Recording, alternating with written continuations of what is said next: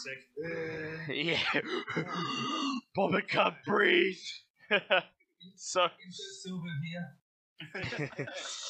Hello, it is good to see my heart friends.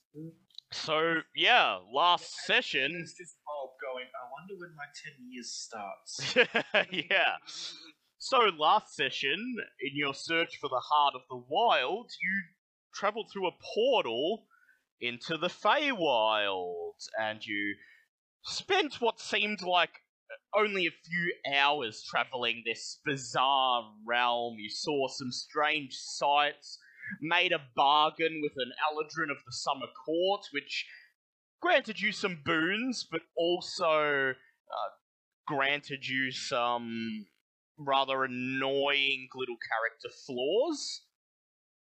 And then you found the great tree where the Heart of the Wild was supposed to lie, defeated some displacer beasts that had taken up residence there, and learned, to your horror, that the wizard Kolate had apparently removed the small circular-shaped object containing the essence of the Heart of the Wild from the tree and taken it elsewhere.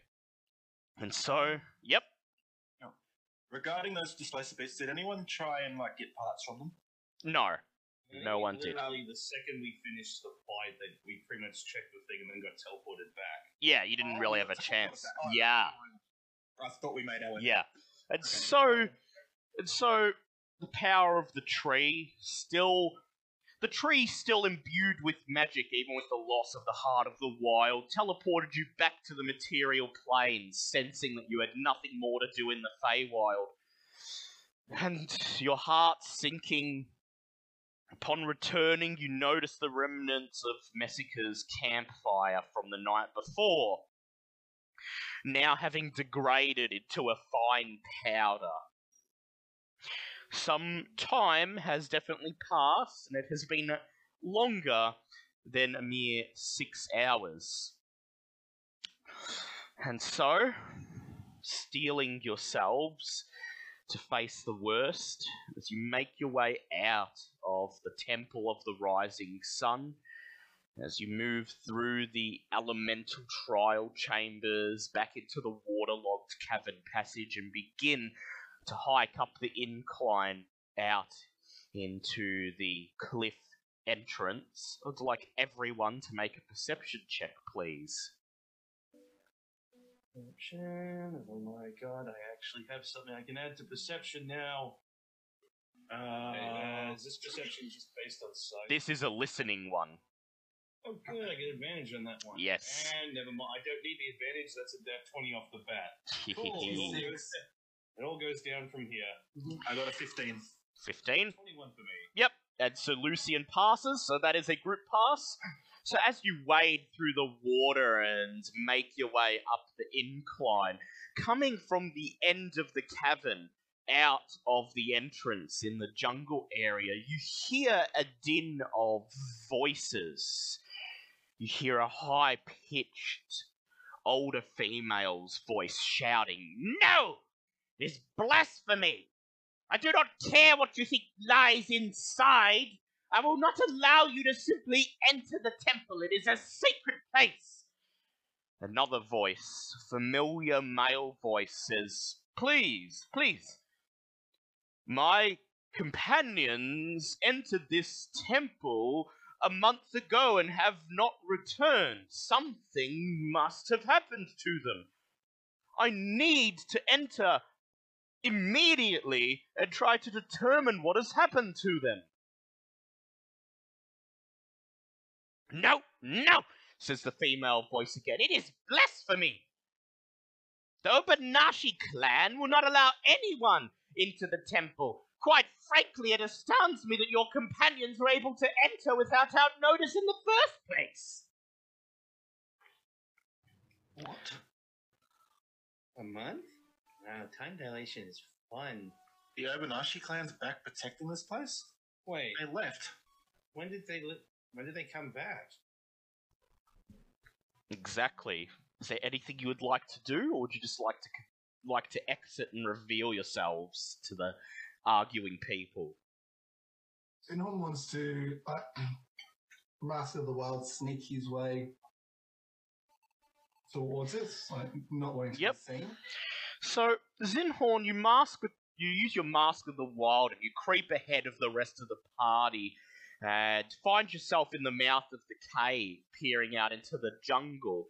And there, you see Artus Climber, who is in a heated discussion with who must surely be the Obonashi clan. There is an older woman, perhaps 80 years old, hunched over, using a gnarled wooden staff to prop herself up, and beside her are 5 other members of the clan, each clad in white robes. They are silent as their leader and Artus continue to argue. "Please," says Artus. He kneels before the woman. "I am Artus Climber. I understand that as a wizard, we are not on the best of terms, but the people I sent here have not come back, and one of them is very important, not just to me, but to Cholt in general. Please, I beg of you." Zinhorn thinks one of them. I'm more concerned along the lines of, how did he know we were here? We never told him. Well, it has perhaps been quite a while. That dryad that we spoke to before we came in, she was the protector of this place in the absence of... The Obonashi clan, indeed, yes. Like, was she actually appointed that, or did she just take that mantle herself? You don't know. I don't think we asked. I think we were just trying to use the access to the temple. No, I was just asking in case she actually explained it, because I didn't have my notes. No, fair. How, like, is there any greenery where we're standing in the cave? There's some small patches of moss and water plants around you. I just need to look up the distance one of my spells has. 2 seconds.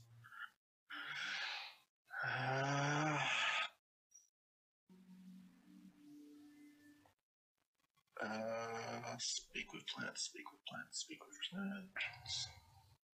I think it's 30 feet, but I'm not sure.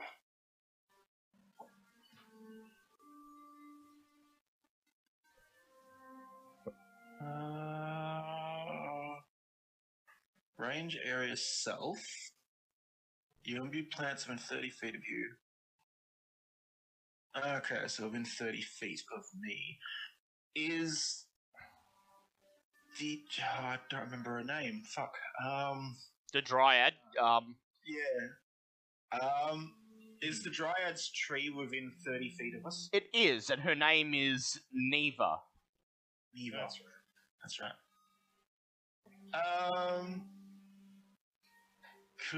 I would like to cast Speak with Plants using my staff, which brings me down to 1 point left in my staff. Yep. On the Dryad's tree? It's all plants within 30 feet. Yep. Immediately your head fills with a din of voices, all of the plants in the immediate vicinity whispering, discussing amongst themselves, speculating who this strange man is and what this argument is about. I'm going to ask the plants closest to me, in a whisper, if Neva is still residing in this area. The plants... I know I've just given her tree sentience, but I don't want to exactly yell it out to it. The plants whisper back that Neva the Dryad still resides in her tree, but has not shown herself in quite some time.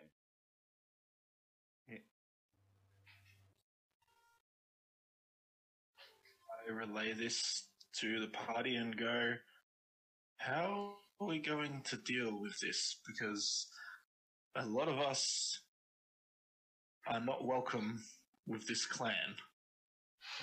Messica just steps forward. She places her hand on the hilt of one of her Kolpesh swords, and she says, "We speak the truth. If they do not believe us, we shall show them our mettle."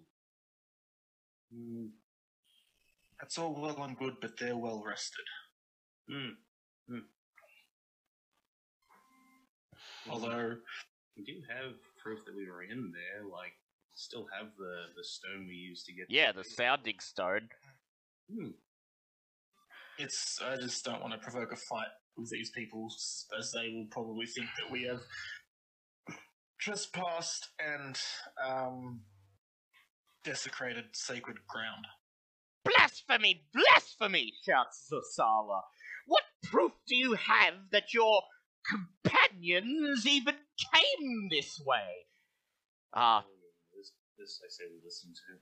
Artus sighs, and he says, "Please, Lady Zasala, first, you yourself said that your clan felt a disturbance within the temple. That is what drew you back here. That is my companion. Something has happened to them. Furthermore, their transportation, their airship captained by Lady Bravewing waited for them for a 10-day, and they did not return. I only knew they were missing when the airship returned to Port Nianzuru and informed me that they had not emerged from the temple. Man, they were not on us. The crew of the airship saw them depart, saw them find the cliff entrance and enter the temple. So I have proof that they've been in there. They have not come out. Please, you do not understand the importance of these people, particularly one." "Well, who is that person?" barks Zasala. "If you tell us who they are, perhaps we will be swayed to help you." Artus says, "Alas, I cannot. If her identity is revealed, our mission will be in danger." Is there a clear path to the Dryad's tree? There may be, but you'll have to sneak. Alright. So, I don't believe I went elemental form in the last fight. No, you didn't. So I'm going to wild shape into Jakuli. Yep. And make my way over to the Dryad's tree. Yep, please. Camouflage. Yep, please make a stealth check with advantage.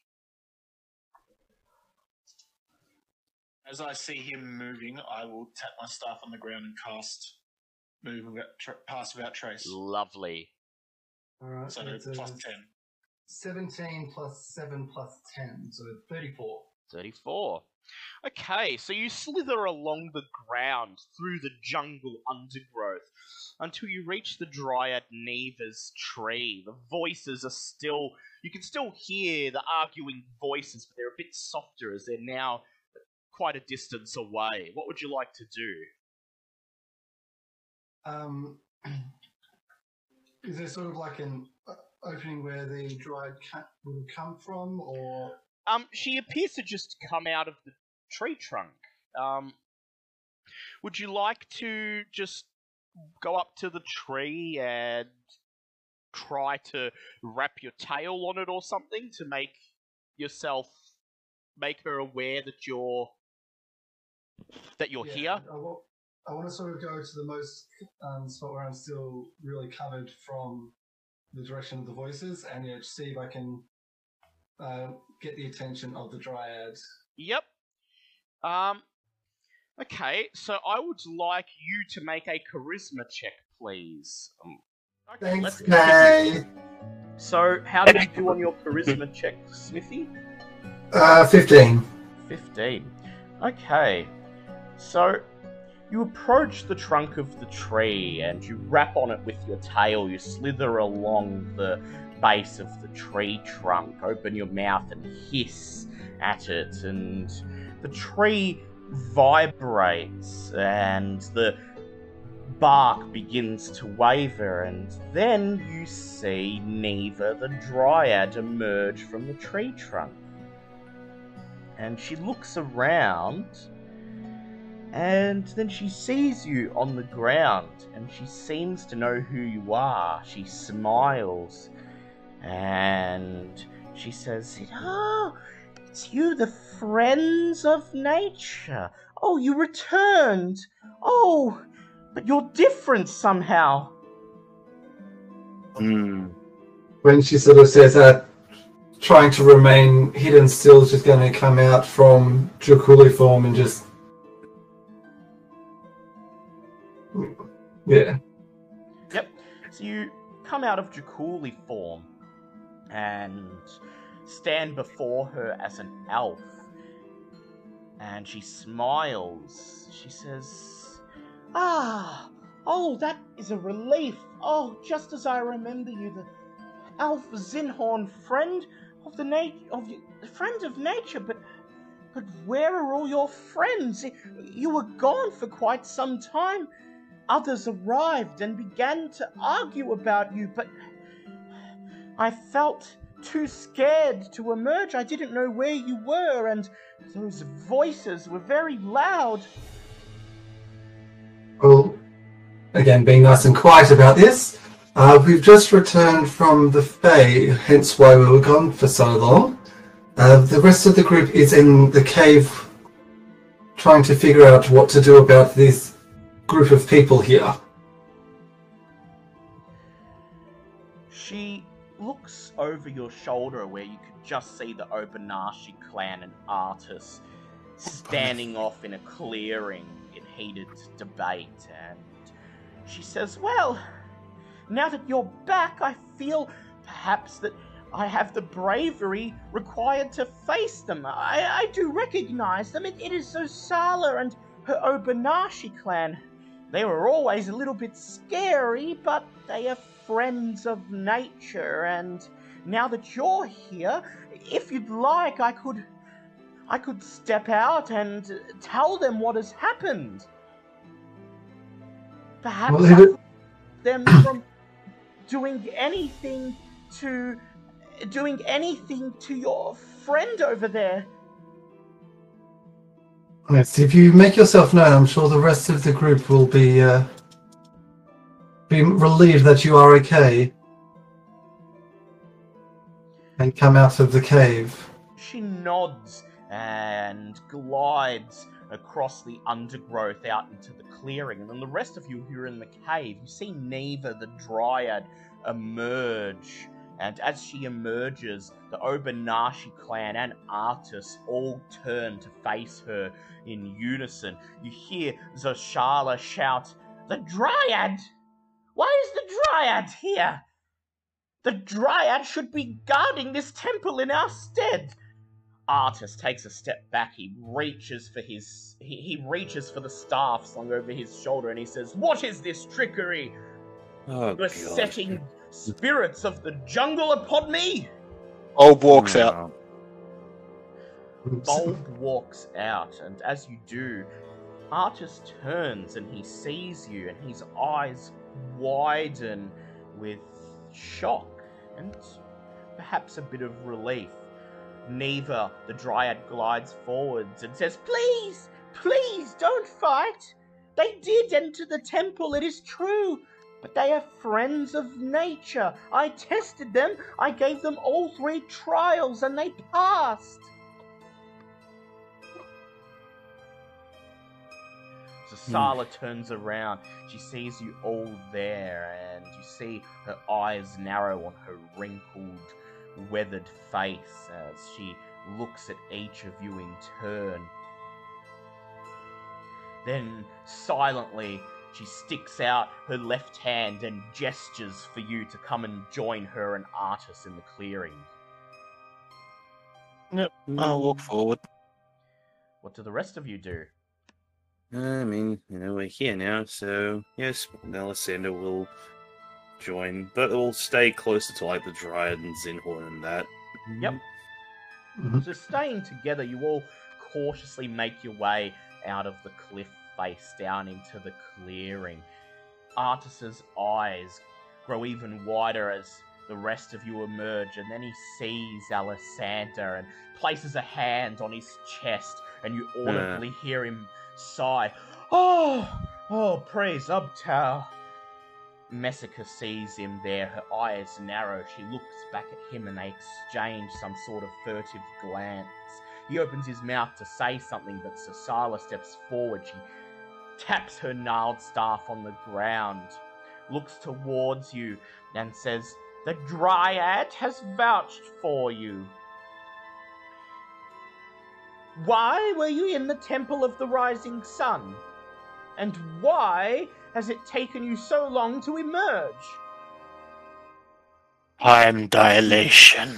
I was going to say, just see just Alessandra looking at the rest of them going, do you want to tell her or should we? Who wants to tell her?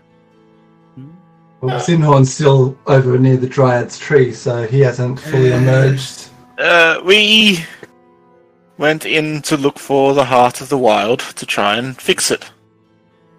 Then we got sucked into the Feywild. Well, it wasn't so much sucked as we jumped in.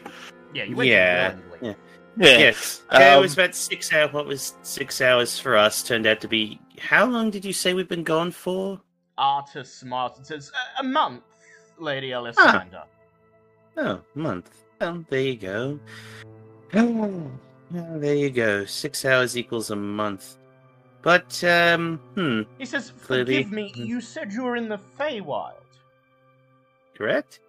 Turns out deep at the heart of this lovely temple there was actually a portal which could only be activated with a peculiar stone that we'd been given on our travels. Well, of course, says Zasala. The Heart of the Wild is a concentration of life energy from the Feywild. It is indeed the magic that Ubtao used to breathe life into the jungle. Why, in effect, the jungles of Cholt are born of the Feywild. It's also gone, by the way. Thought you should probably know that. Well, of course, she says. Why do you think my clan hasn't been here in a century? Quite honestly, I'm surprised that you thought you'd find anything there. The Daijobi Senga was stolen from the temple a century ago by the Nimbreeze wizard, Kolate. Oh god, that would have been good to know. Alessandra's just going to walk over to the nearest tree and just start headbutting it. Artus steps forward and he says, So our quest was for nothing. Zasala says, yes, perhaps, but you were able to enter the temple, you were able to enter the home of the Daijobi Senga and emerge unscathed and... Unscathed is not the right word, but yes, close enough. She bites her lip and is silent, obviously deep in thought, and then she looks around, looks at the other members of her clan, and in unison they nod towards her. She looks back at you and she says, well, perhaps not for nothing. You see, we happen to know where the Daijobi Senga is. Oh, goddamn, we should have just dealt with these people from the beginning. Why do people always tell people that people are scary? Like, come on. Just again, another one of those conversations of course, after we find out, after we go through all the scary, horrible stuff, that, oh no, there was an easy solution this entire time that we completely missed. And the people described as savages are actually quite civil. I know! One of the other Obonashi clan members steps forwards. He reaches up, pulls down his white hood, and underneath is a brown-skinned man with shoulder-length blonde hair, and he says, ordinarily, as an order of mage hunters, we would not entrust our cause to the likes of wielders of magic. However, as you have made your way through the temple and the Feywild, we shall consider that you have passed a trial and proven your worth and your drive to us. I just remembered something. Yep. Did we find dead bodies of these guys at the other village? I think you found one. You found No, different clan, different clan. The mage hunter Oh, right, okay. Yeah, we found a different clan. Okay. Well, that was the Obonashi clan as well, but this is like an offshoot of that clan that specifically was supposed to watch over the temple. Okay. Okay, so we were right, but no. Yeah. Yeah. Okay. Thala smiles and says, well, so be it then. Perhaps you did not come here for nothing. Consider the ordeal you've been through a trial to prove yourselves to myself and my order of mage hunters. Well, hooray! What do we get? Artus sighs and he says, oh, thank you for understanding. He says, now, this place that you'd like us to go, is it far away? Zasala says, it's quite a distance. He says, well then, we have an airship. Come, follow me, we shall head to it. Talk as we walk. Pip pip. Claps his hands together. Before we head off, has anyone seen 2 giant sword spiders? At this, Artus stops and he throws back his head in laughter. He says, wait till we get to the airship, my dear Archmage. Archdruid. Oh, I am excited and nervous at the same time. Swear to God, there's a freaking Soviet Union flag made of spiders' webs. This will make my day. At this, Messica just rolls her eyes, and as you walk, she turns to you, Alessander, and says just low enough so you can hear, so it's true, Artus is alive. Yes, I suppose we'll have to sit down and talk properly later. She says, yes, once we are done with this Daijobi Senga business, I'll have many questions to ask him, don't you worry. But I suppose you probably have some questions for me as well, but I suppose we'll get to that on the ship. All in good time, she says, and she walks ahead. As you walk... As they all start disappearing, Xenhorn just comes out of the bushes and just starts following. I was going to say, as you just see, like, Alessander's ear twitching going, you coming, Xenhorn? You coming, Xenhorn? Before Bob turns away, he turns back to... Oh, fuck, what was her name? Neve. Neva. Neva. Sorry, I went to say Nevi. And in farewell, I go, may the sun shine on your tree. Makes a curtsy, and she says, don't be a stranger, as she turns and drifts back into the jungle. And then you as we like, just put some more flowers around the tree. You hear someone shout, I'm coming, interspersed with a few words of Sylvan, and Xenhorn steps out of the foliage, creates a circle of flowers around Neva, and then hurries to join the rest. As you walk, Zasala pulls herself forwards using her gnarled staff like an oversized cane, and she explains where the Daijobi Senga is. The Nimbreeze wizard, Kolate, that stole the heart hid deep in the jungle while trying to pursue the hunters of my clan who pursued him. The Obonashi high priest, Roga, eventually found Kolate and tried to take the heart back from him. In the battle that ensued, Kolate released the corrupted power of the heart, causing a massive wave of destruction that killed them both. Since then, the heart has become a source of corruption and death in the jungle, taking the form of a giant tree of darkwood that towers over the jungle canopy. Its roots sink deep beneath the ground, corrupting the land around it. Those that venture within its depths become food for the tree's eternal hunger. Oh, that sounds awesome.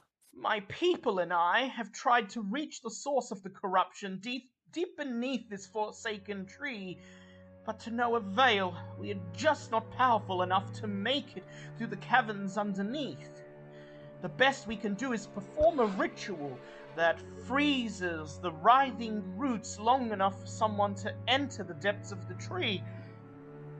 We will need help from Artus and his Ring of Winter to perform the ritual and keep it active in order to protect those who wander within from instantly becoming food for the ancient tree. But if you are willing to enter the depths underneath the tree and search out the Daijobi Senga, then you'll be able to bring it out from under the tree, and we'll be able to purify it, and perhaps even restore it to its former state.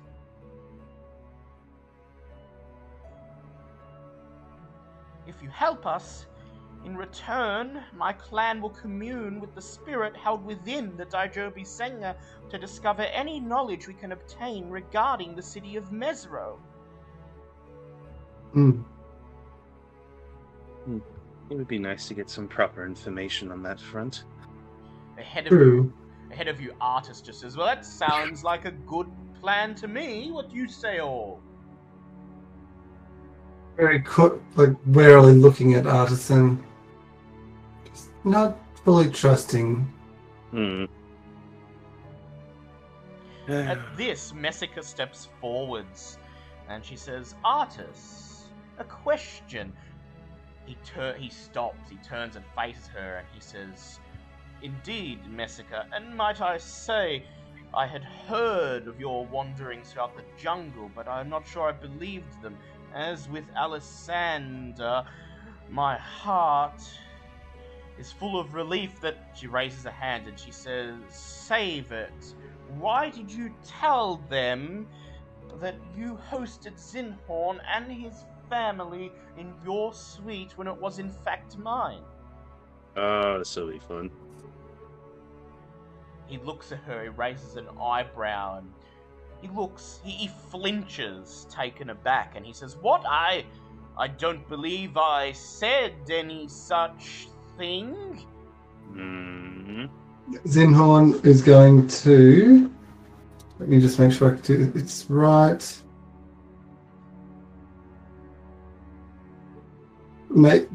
As he's looking away, make a sensory, banging noise right behind him. Yep. Like a... No, like a druidcraft, Yep. You make a banging noise behind him, and he turns and looks in the direction of the noise that to him echoed out of the jungle.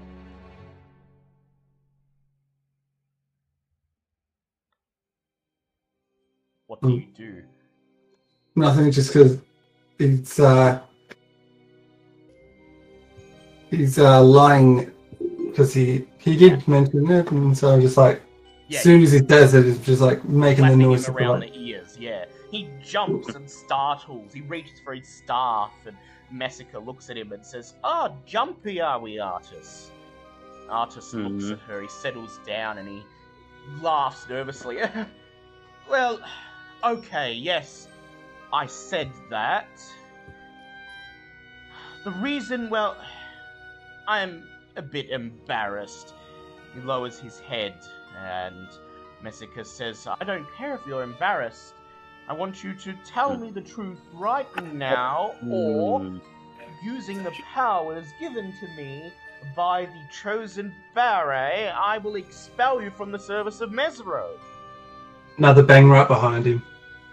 He jumps looks around. Yeah, and then I would highly recommend you answer correctly. He wraps his arms around and he says, okay. I'm afraid. I feel ashamed that I have not served Mezro for all of the 200 years that I've been in Cholt. A considerable amount of time after I left Mezro was spent retrieving the Ring of Winter. I confess, it took quite some time to locate it, and then when I got back to Cholt, I was more concerned with pursuing giants, than actually researching ways to restore Mezro, or indeed keeping an eye on the situation of Cholt. Furthermore, I then heard that Messica had emerged from Mezro and had begun to search Cholt. I had no doubt that she was searching for me, and I was even more embarrassed. After a while, the whispers of her search died down, and I confess I believed her dead. And so I thought, given that Lady Alessander appeared to have no memory of Messica, it would be best to just say that you had say that Zinhorn had stayed at my suite to avoid mentioning Massacre altogether, so as not to send Alessander off on another wild goose chase when there are more important things to be done. He laughed. So you felt lying to me was the best course of action, despite the fact that she's one of the few people I actively remember. He laughed. Zinon's gonna insight him, just... Please do, because... His face blush red and turns to Alessander and he says, Lady Alessander, lying? It was more an omission. Lie by omission. I was not aware that you had any memory of Massacre at the time. You never asked. He says, well... That also makes it worse. He stops, he looks between Zinhorn, Bulb, Massacre, and Alessander, and he says, well, I'm sure you'll agree that restoring Mezro and clearing the jungles of Cholt of their corruption from the spell plague is far more important. I simply didn't wish for you to be held down by thoughts of someone else, that's all. Zinhorn's going to be doing an insight check on this fella. Go ahead, make an insight check. That is a 17. He seems genuinely embarrassed, but it doesn't look as if he's hiding anything sinister. Indeed, he was just trying to hide some information from Alessander because he didn't wish for her to be distracted. So basically, he wasn't evil, he's just shit at his job. Yeah. How long exactly were you searching for this Ring of Winter? He thinks, and he says, well, if you take into account the time it took to ascertain that it was the Frost Giants who pillaged it, which particular clan of the Frost Giants and which Jarl they serve under, where they are, organizing passage across the ocean. Numbers, Artis. He says... How long? 40 years, give or take. I look straight over to Massacre and go, does he look 40 years older to you? She nods and she says, he does look indeed quite a bit older. He didn't have grey hair last time I saw him. You look over and you see his hair is indeed mostly grey, and at this he just blushes and he says, yes, you probably remember a more brilliant brown. So you... Another bang behind him. Yeah, I was going to say, that's... So that crosses 40 years off, so then you spent the next... 160 years essentially hiding. He says, doing Frost virtually Giants live a nothing. long time and they have long memories. I spent the better part of 100 years trying to evade them. In fact, they were still after me as recently as only a few months ago. He says, I did, of course, occasionally check up on the status of Rustness C and his fledgling Yuan Ti civilization in the city of Omu, but, well, with the giants after me, I did not intend to broadcast my location by using the Ring of Winter to interfere with his plans in any meaningful way.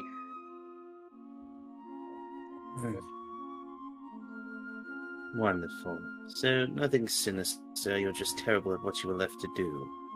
Oh, well, as I said, I'm embarrassed. He hangs his head again. So where is this ring now? He holds out his hand, and you see the bright blue ring on his ring finger. He says, I keep it close by. In fact, if I were to take it off, I would instantly die of old age. The ring is all that sustains me now. Don't tempt me. That's not fair. Don't do that to me. That's hand off. I didn't. That was out of character. He says, Yeah, so was mine, because, goddammit, I actually really wanted that ring. I didn't think it was just gonna...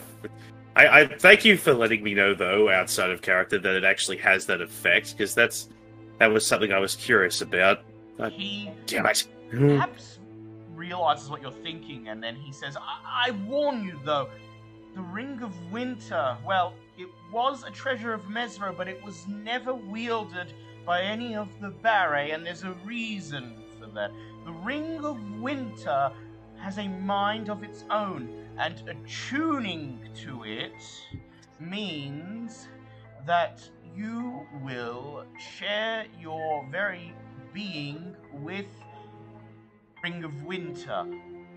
By attuning to it, you are giving more than you know to this ring. You must pay a large price to wield its powers.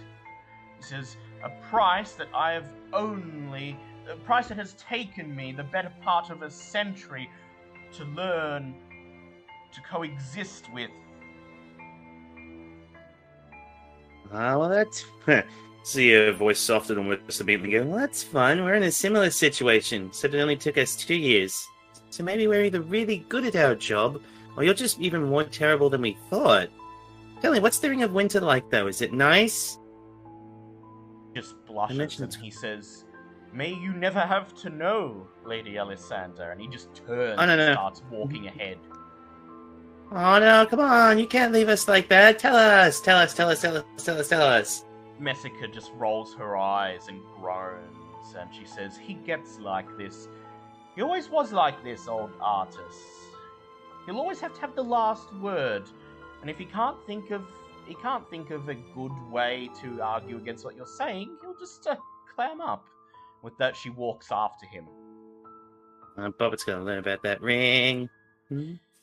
Zasala sits there, and she's got a smile on her face, somewhat amused after overhearing this interrogation of Artus. Leaning against her staff, she says, well, Artus may not be quite up to snuff, but it is clear that you are. So, do you agree to venture underneath the Forsaken Tree for my clan to retrieve the Daijobi Senga? Someone's going to have to answer for Personally. She's busy bugging the shit out of artists for more information. I personally want to go to see if there's a way to reverse the curse on the tree. But if we are doing this, you need to make sure that you give us all of the information we need to know in order to progress. None of this, we'll find out later. Yeah. Oh, we would have been tired better. of being told later. Eventually, you reach the airship in a clearing where the jungle foliage isn't as thick, and you see the airship hovering over a hill in the distance.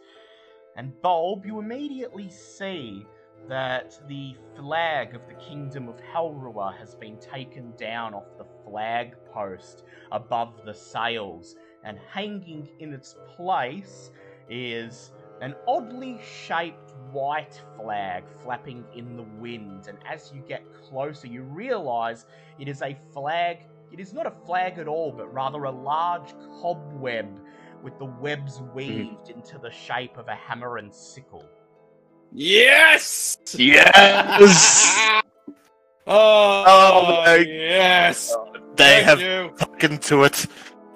And as you approach the airship, you see Captain Bravewing peering over the side, her long red hair flowing in the wind.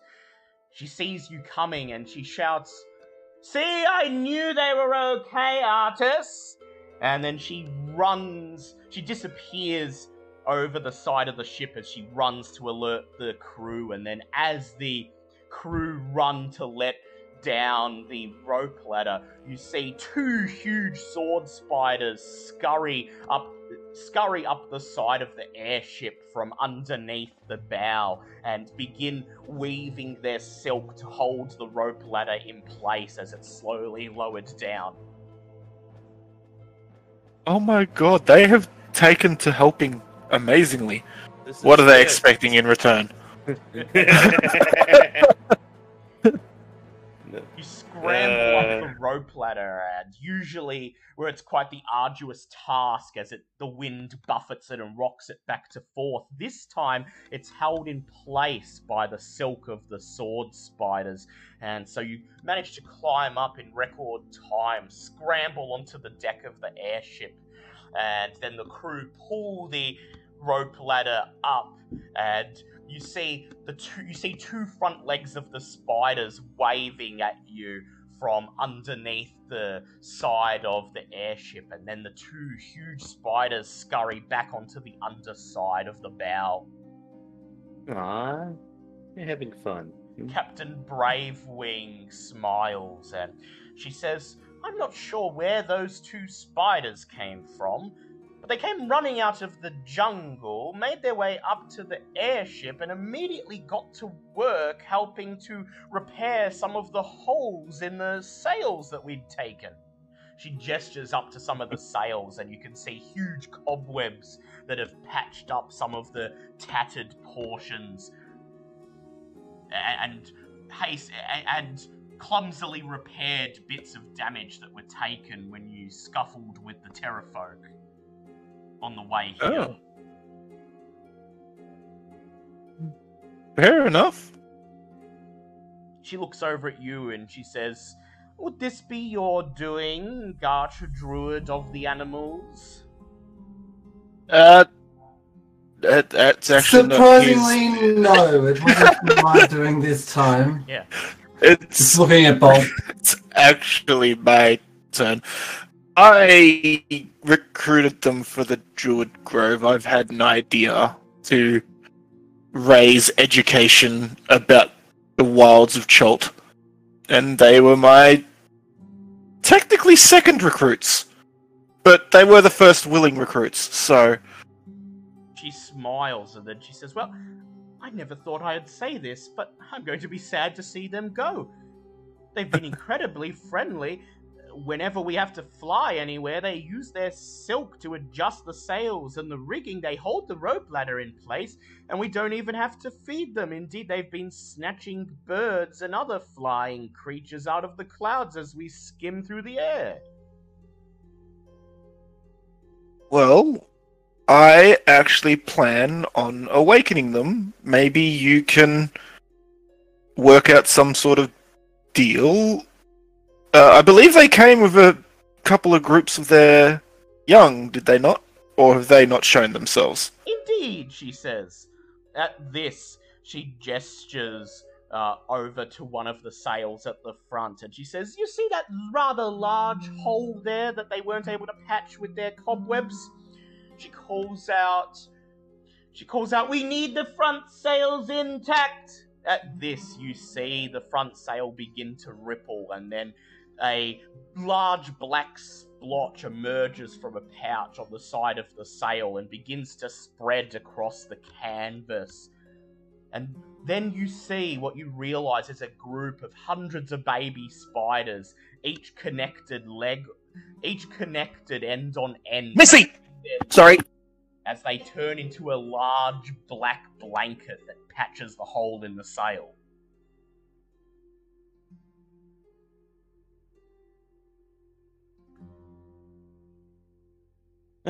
We all dead yet?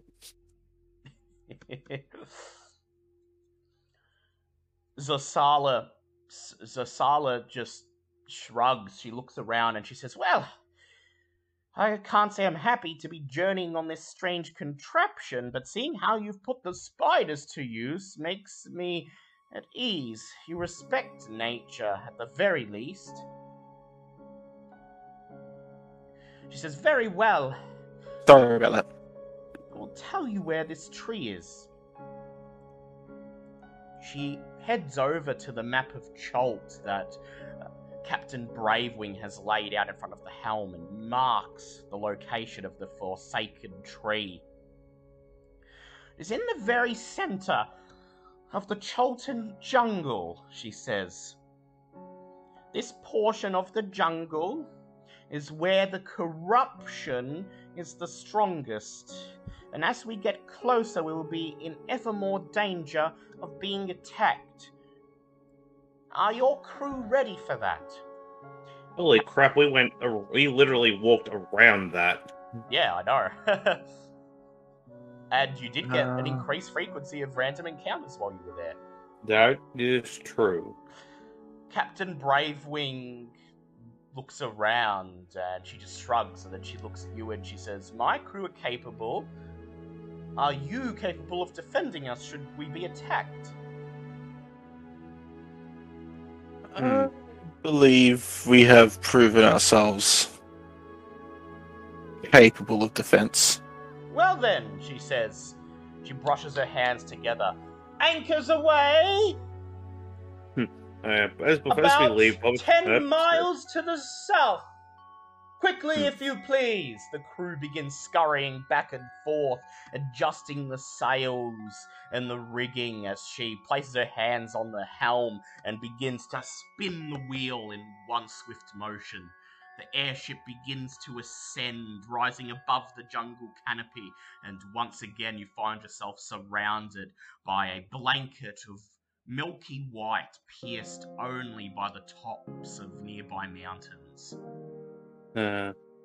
Before the captain gets too busy, Boba goes up to the captain, just goes, "Quick question about your ship. How sturdy is it against larger creatures?" She just looks at you and she says, well, if you'll recall the state it was in when you first saw it. Then she just smiles. So, T-Rexes are a bad thing then? She says, dinosaurs are dragons, don't let a dragon ram into it, and if we run into those terrafolk again, keep their javelins away from the side of the hull, at least until we can repair the damage. Okay. Noted. Thank you. And so the airship off. Yes, Bulb? Sorry. How many days total is it going to take? Going to take 1, 2, 3, 4 days. Awesome. That's enough days that as long as we don't get into too many fights, I can awaken everything. And you get a long rest as the airship sets off for the first day of travel. 1. Hooray! 4. Who'd like to do the encounter check at the end of the first day? I will, seeing as no one else piped up. I never do with these things. 18. 18? Okay. That's an encounter. Dang it. So, at the end of the first day passes pretty much uneventfully, the airship skimming over the sea of clouds as per usual, and by this time you've quite gotten used to the motion of it. You don't feel as nauseous as you usually do. Sometime in the late afternoon, just as the crew calls out that you're passing above the river Nyanzaru, you hear a great roar in the distance, and then one of the crew members shouts out a word that makes your blood run cold. Dragon at the fore! Oh, you're fucking kidding me. We're gonna die! Battle stations! Shouts Captain Bravewing. I would like you to roll for initiative, please. Ooh. Oh, dear God! Shit. Oh, what have you done? Okay. 19, actually. I got 19 on my initiative. 22. Zinhorn. That is a 24. Oh, for God's sake! Dragon, fuck off with that. There's Yeah, no right. fucking way. The fact that we literally just mentioned what is it? I was asking for a completely different thing, and she mentioned dragon. It's like, nah, come on. You can't seriously throw a dragon at us, but nope, here we are. We've escaped the dungeon. We escaped the dungeon, and now there be dragons. Exactly. You be dragons. Oh, son of a Here bitch. we be fuck, yo. Oh, and I didn't change up any of my spell. Oh, fuck. You can change them up now if you like. Hell. Yeah, we did have a long rest. Did you say we had You'd a have long a long rest. You'd Yeah, have a yeah. long rest. It's Okay. so annoying because changing my spells mid-session is just going to be like... So, what are your initiative? 19 for Bulb. Yep, what did Zinhorn get? 24. Okay, so Zinhorn, you're up first. So, let me have a look. Oh, wrong tab. So, it's a green dragon. A fairly young green dragon as you look at it. Would Zinhorn have knowledge of green dragons? You can make a nature check. Okay, so my nature... That is a 13. 13. So you understand that green dragons are typically poison elemental. So you can expect to have poison breath. Oh, that's good for... The great that's good for green beast High five for comes- Bobbits and You hear Keeper. rustling from down below, and then you hear the snap of several trees as the huge green dragon spreads its wings and bursts through the jungle canopy, roaring as it flies towards the airship. So you're up. So you made your nature check. So yep, you may make that one. So step number 1, bonus action for shield. Well, actually, you used your bonus action for your nature check. So Okay, in that case, then main action to summon an air elemental. air elemental, lovely. I'll grab the token for that. It's in here somewhere. I've got so many tokens. A young adult. That's from Tome of Beasts, isn't it? Monster Manual Monster- expanded. Yes, I thought so. I've used a blue one. Yes. How would you like to summon the air elemental? The air elemental, I'm going to have it come over to wrong thing over here. Pops out on the bow, I think, of the ship. Yeah, and then Zinhorn's going to run up along over near where the air elemental is, staying Yep. spread away around from people's. Yep. Okay. Bulb, it is your turn. No, Bobbit went before Bulb, me. right, She got a Bulb, 21. it's your turn. Yeah. And does the elemental get to? Well, you summoned it, yes, it does get a turn. So the air elemental flies off the ship 5, 10, 15, 20, 25, 30. It can't get any further than that, but Can it be more towards the front, like in line with the bow? So over here oh somewhere. yeah, here, yep, it can, yep. Can't get any further, but it takes flight off the edge of the ship. It is the ship's turn. Bang! The cannons are fired at the oncoming dragon. And that is unfortunately a miss. You see a barrage of cannonballs sail past the dragon as it continues flying towards the ship. Bobbit, your turn. Okay, quick question. I'm pretty sure I asked this the last time we had aerial combat. Can we use the ballistas by any chance? You can. And no, you didn't ask that because I would have gone Yeah, and you done didn't that. ask that, but you can use them. Oh, I could have sworn I did. Okay, maybe I missed that. Well, Bobbit's gonna just pull her goggles on because it's windy and we're fighting stuff, and Bobbit's gonna try a hand at this ballista because she's been tempted to use this thing since we got on the damn ship. Yep. So you rush up one to on the the- nearby ballista, push that away one, the yeah. crew member who's manning it, and Bobbit's turn. grab hold of the controls. Okay, so to roll an attack, it counts as a dex weapon. Ah, fair enough. It's not Okay. magical, so it's just a roll to hit. Add your dex modifier, add your proficiency. Dex plus proficiency. Okay. Yeah, that's a 10. Clearly, That's Bobbit's a never 10. used one of these before. You pull the lever, thunk, the ballista fires, the huge arrow goes flying through the air about 10 feet away from the dragon. Ah, nuts. Keeper, reload. Keeper comes forwards, lifts up the next arrow and slots it into the machine. It is Bulb's turn. Okay, so 60-foot radius means 120-foot diameter, doesn't it? Yes. So does that technically mean this entire map? Yes. Okay, I'm gonna call lightning. Yep. At 5th level. 5th level, yep. because I'm not dealing with this shit for too long. The dragon's going to make a save. Yeah, so dex save, yes. That is a nat 20. Yep, that's fine. So that's I still got to roll a 5d10 because he still takes half damage, I think. Yes, he does. Yes. So 5d10.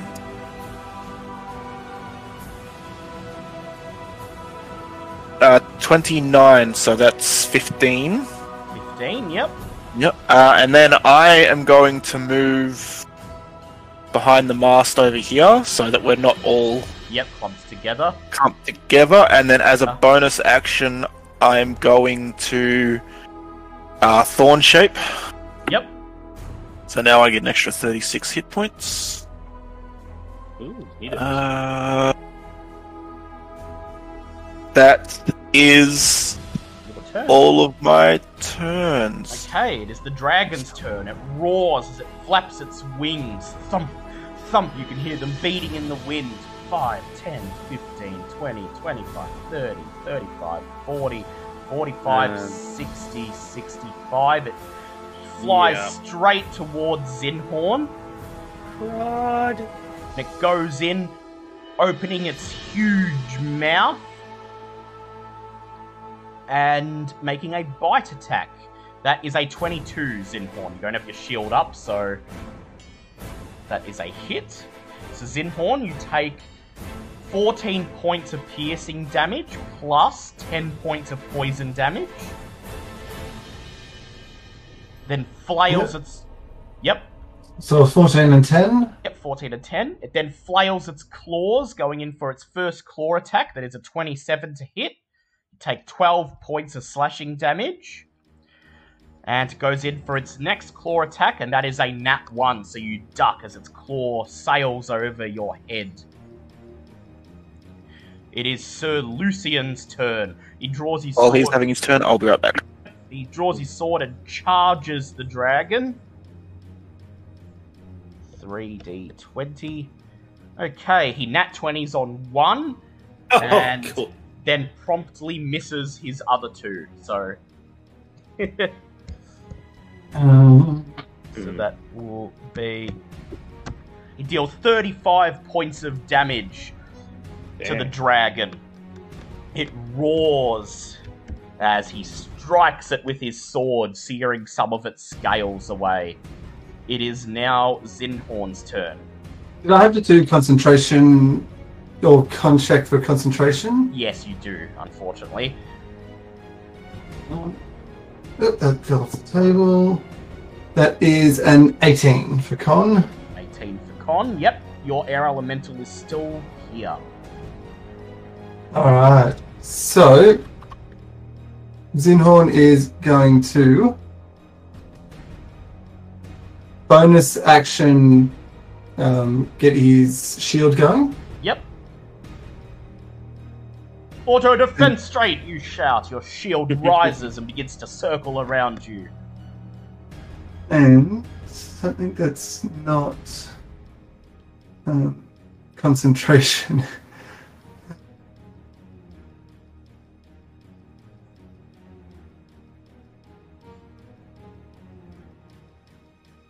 Oh, that's not concentration, so let's just do a thunder wave. Yep. Second level thunder wave. Okay, it's going to make it save.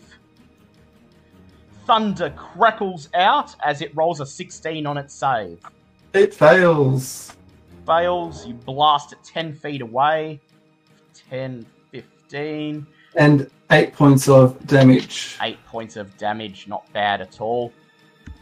Okay, it is Bobbit's turn. And then the air elemental is going to come over. Right, the air elemental flies up to it. What size is this thing? The dragon is huge. I'm back. Okay. Watching an air elemental punch on with a dragon. This is everything I hoped this game could be. Each creature in the elemental space. It doesn't say a size restriction, so... No, so it can attempt to... Whirlwind. Yes. So the dragon's going to make his save. That is a 26. So that it makes it save. Yeah.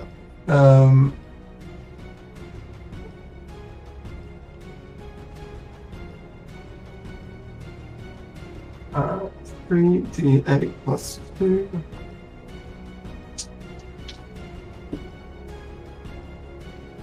That is 6 plus 2 plus 1 plus 2. 6, 7, 2, 8, 9. That's 11 points of damage.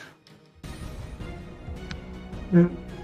Okay, it is the ship crew's turn. Bang! A cannon fires. It hits the dragon and deals 15 points of damage. Hey! The dragon roars as the cannonballs slam into its body. It is Bobbit's turn. This dragon's currently off the side of the ship, correct? Yes. Cool. Thanks to the thunder wave. Yeah, Bobbit's gonna rub her hands together and goes, "Okay, Bobbit can only try this once per day, but let's see how it goes." So bonus action, she's gonna use her spell she picked up from the Fey Touched and cast Hex on it. Ooh, nice. Which will, for anyone who hasn't seen Hex before, you place a curse on a creature you can see within range. Until the spell ends, you can deal an extra 1d6 necrotic damage to the target whenever you hit with an attack. Also, choose one ability. When you cast the spell, the target has disadvantage on ability checks made with the chosen ability. I'm choosing Wisdom. Yep. The target drops to 0 hit points before the spell ends. I can use a bonus action on a subsequent turn of yours to curse a new creature. Remove curse, cast the target ends this early. Now, this is still only being cast at first level, because Fey Touch allows you to use it at first level first. But then, with my action... Now, I can cast two... Like, if one's a bonus action, one's an action, can I cast two things at once? Yes, you can. Cool. With my action, I am going to cast Polymorph on it. Ooh, okay. Using my once-a-day Sculptor of Flesh evocation. Yes. It's going to need a Wisdom save with disadvantage. That is a 6. And that fails miserably. And Bobbit is going to turn it into a cow. Says the dragon, now a cow, as it tumbles down below the clouds, below the jungle canopy. It takes... Oh, higher are we? We're in an airship, so I imagine if we're above the clouds, we're a fair way up. Yeah, you're about 100 feet up, so that is 10d6 of damage. Also, we get a full round to prepare, because you fall at 60 feet a second. Yes.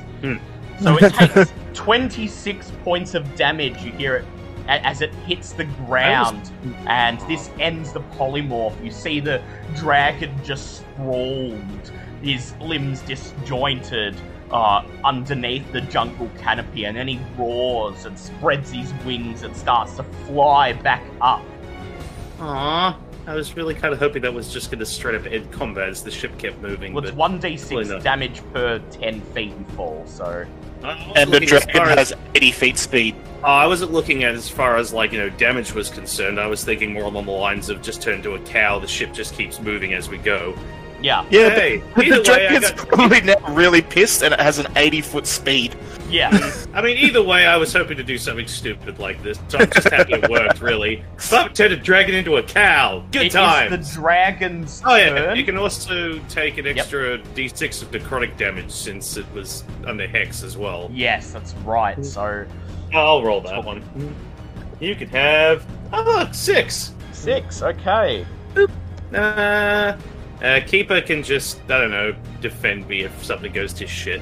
It is the dragon's turn. It spreads its wings and roaring begins to fly back up towards the ship. He has a fly speed of 80 feet, so he can't quite get back up to the full height of the ship. So what he does is from underneath the ship, he unleashes his poison breath, pointing it towards the ship, catching God damn it. Zinhorn, Lucian, the air elemental, Bobbit, and Keeper.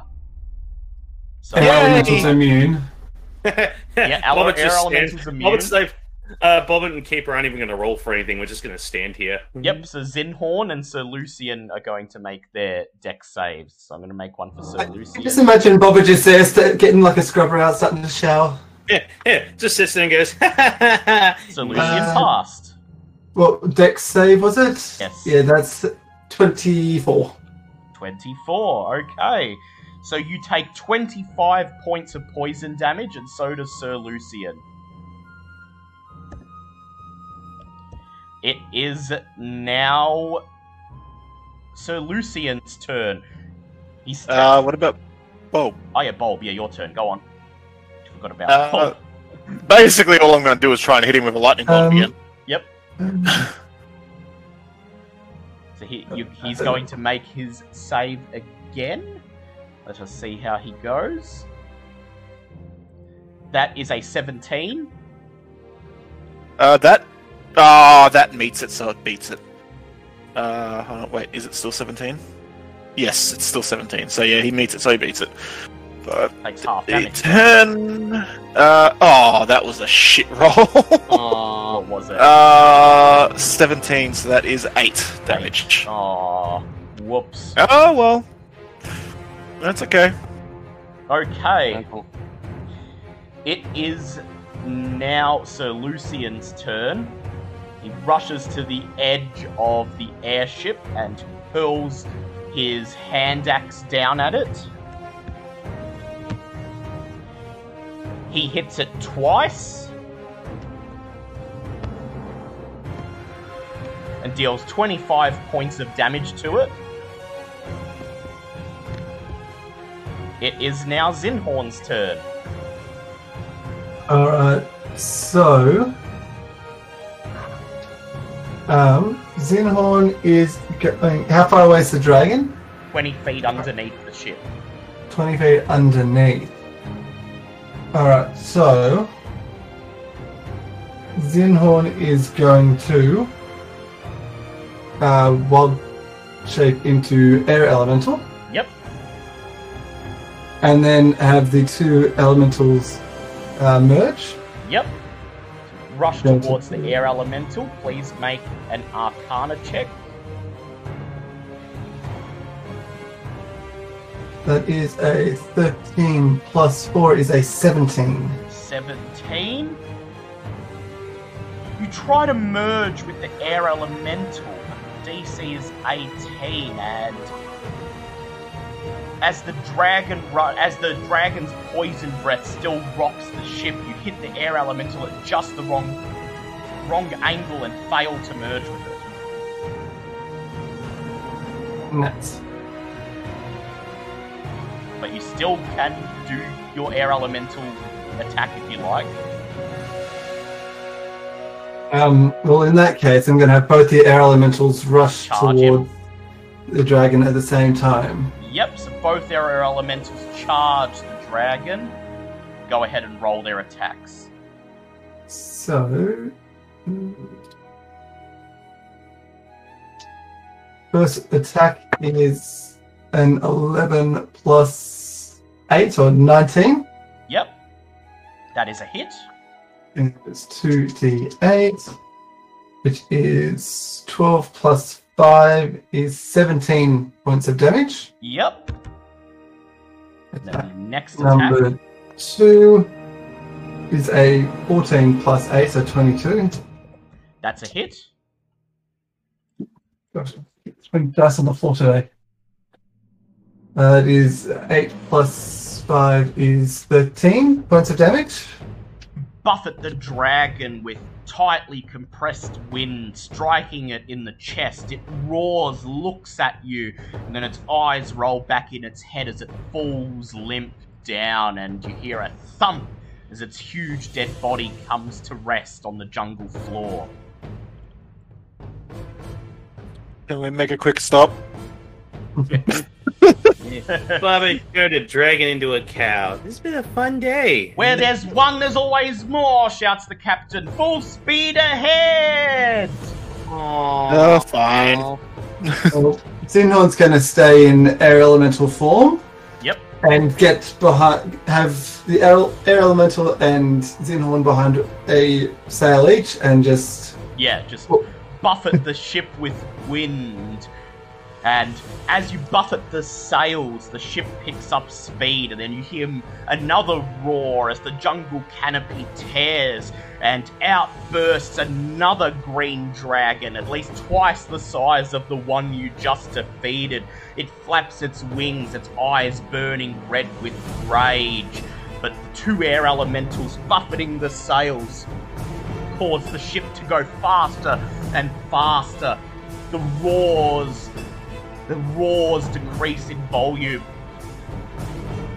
Excuse me. And the dragon, flapping its wings as fast as it can, grows smaller and smaller and smaller, unable to catch up with the ship, until it is just a speck on the horizon.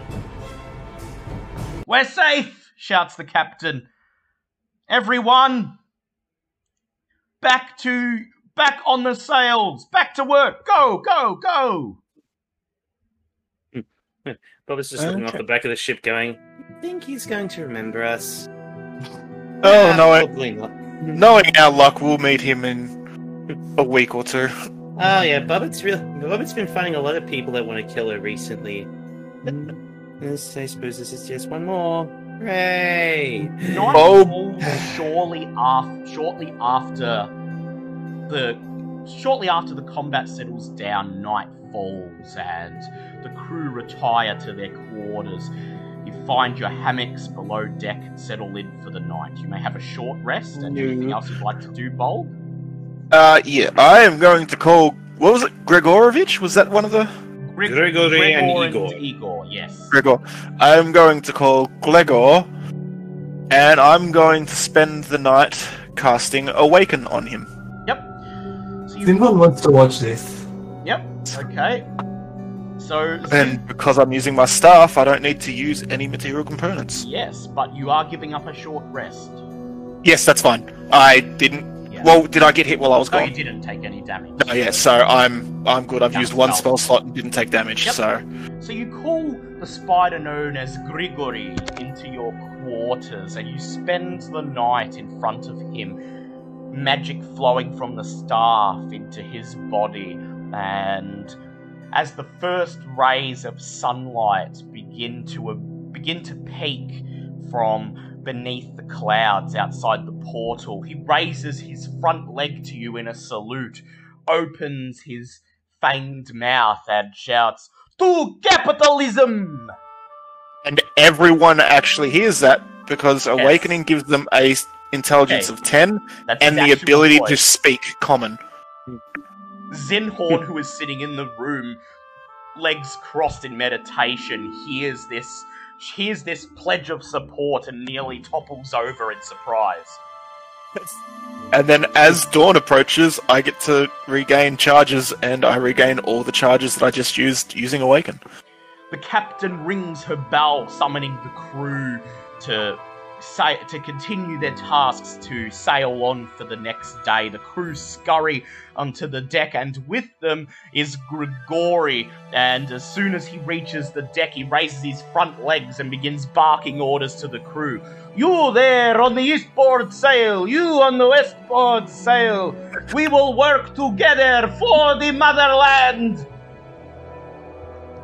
What have I done? This is a fun day. It takes about half an hour for all the sails to be adjusted and for the rigging to be... for all the sails to be adjusted and for the ship to be in any condition to take off, because the crew is so astounded that one of the spiders that has been aiding them for a month can now talk. They immediately abandon their work, gather around him, begin cheering him, and feeding him flagons of ale. He drinks them up, and by the end of the half hour, he's staggering around on his 8 legs, saying, "Ah, yes, bread and ale, yes, the fruits of labor for the people." He's Fine. 1, 2, 3. You said we got a long rest, correct? Short rest. Oh, short rest. At the end of the second day, who would like to roll an encounter check? Not me, because I'm not summoning another fucking dragon. Alright, I'll go. Damn. Okay, well, remember why I said that the Hex and Polymorph thing was once a day? Yeah, I might have to wait a little bit longer, but that's okay. Yeah. Well, no, you get it back because it's another day. Oh, does it say long rest or does it say once a day?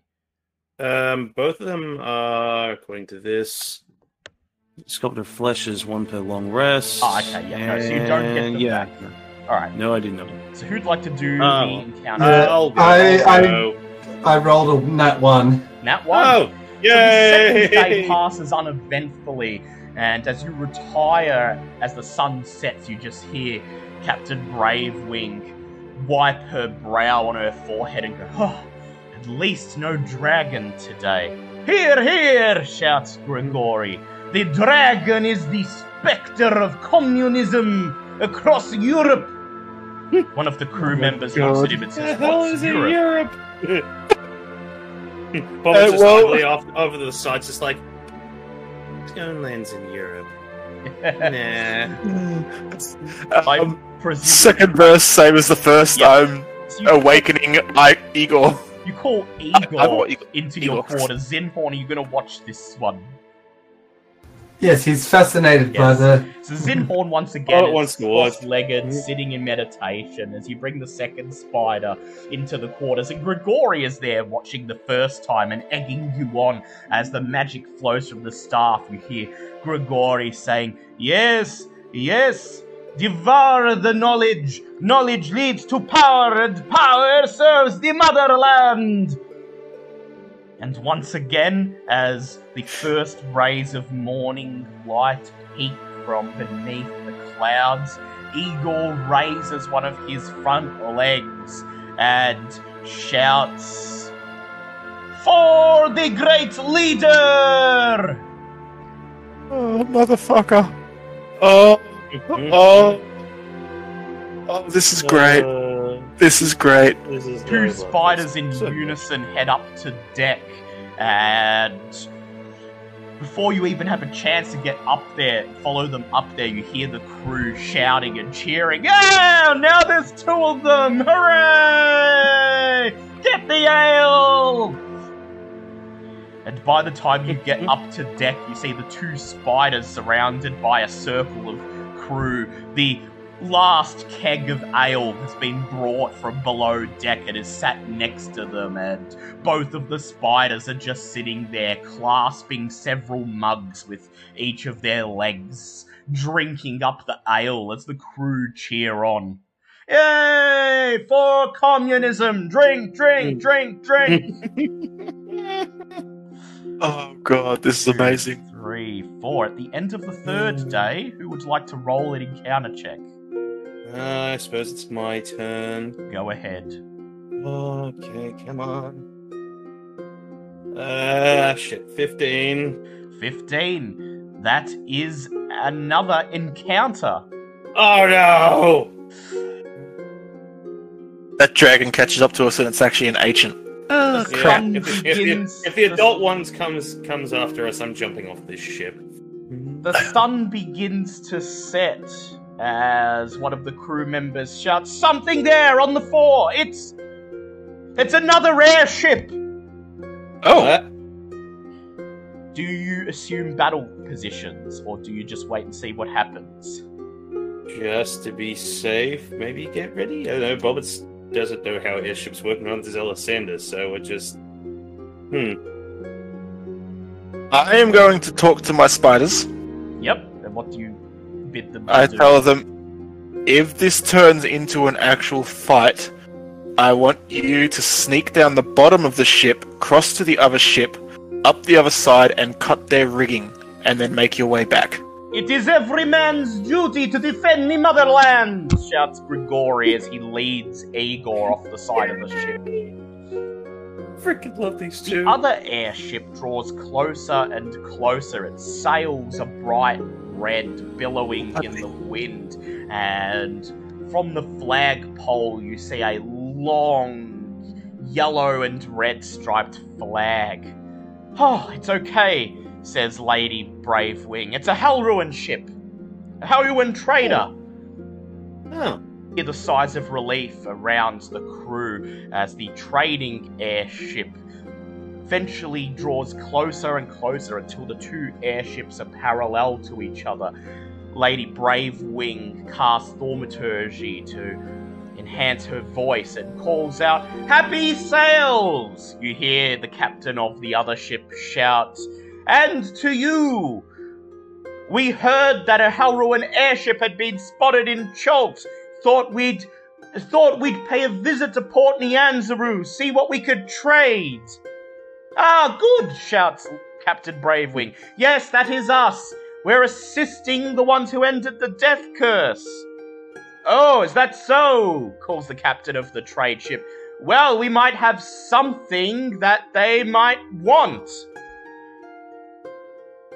Did I get an encounter that's not going to kill us all? Yes. Captain Hooray! Bravewing smiles. She looks over her shoulder and she says, "What do you say? Want to see their wares?" Yeah. Yep. Yeah. Oh. Right. No, I don't want to see what the magical flying airship has to sell from another country. Let's do this! "Show us what you have," she shouts, and the red-sailed airship comes to a stop as you see its crew dressed in blue robes scattering below deck, carrying out crates and barrels to showcase their wares. As they're doing this, Bob is just going to quietly lean over to Bob and go, "Maybe you should tell the spiders to come back." Yeah, I was just thinking. Yes, I was just about to call to them. Like Gregory! like It's alright. Yep. Yeah, you call them back and you just hear from below the ship, "What the great leader says is law!" And all hail Bulb, the great leader! I would like someone to roll a d20, please. This is Bobbitt's encounter, so... Alright, well, Yeah, I'll yeah, roll no, that yep. one. Hand of dice, don't let me down. 15 again. 15 again, okay. Let me see. Also, I'm going to train up a fucking civilization of spider riding kobolds. Just you Careful, watch. that sounds... that sounds amazing. I'm sure it will have a long-lasting and amazing time before it's destroyed in exactly 10 years The from now. traders rifle through their crates and barrels until one of them brings out a golden necklace. He holds it up, and then the captain of the trader ship shouts with his thaumaturgically amplified voice, "An amulet of health!" Oh. Oh, that's good. That's 2,000 gold pieces, and it is yours! ah, damn. I mean, mine's con's pretty solid. Who's got the worst con here? I have a 16. Same here. I already have an amulet of health, so... Oh. mean- Rock, paper, scissors? Unless, well, I mean, I don't actually have any enough money for that, so... What do you have that you'll trade me for? Zinhorn does have the studded leather +2 and the rapier +2 as well if you need to. Let's have a look at the old Trade. inventory. I mean, I'll just buy it for you. I'm sure we could work something out. Does require attunement. Well, I don't really use the Pearl of Power. So, that's not an issue, plus, you know, I already have stuff. I'm just trying to work out what I could trade for Bulb. If there's anything that would work for him. Yeah, I'm going to buy it because if... I'm going to buy it. Yep. Because I have the gold for it, so that's fine.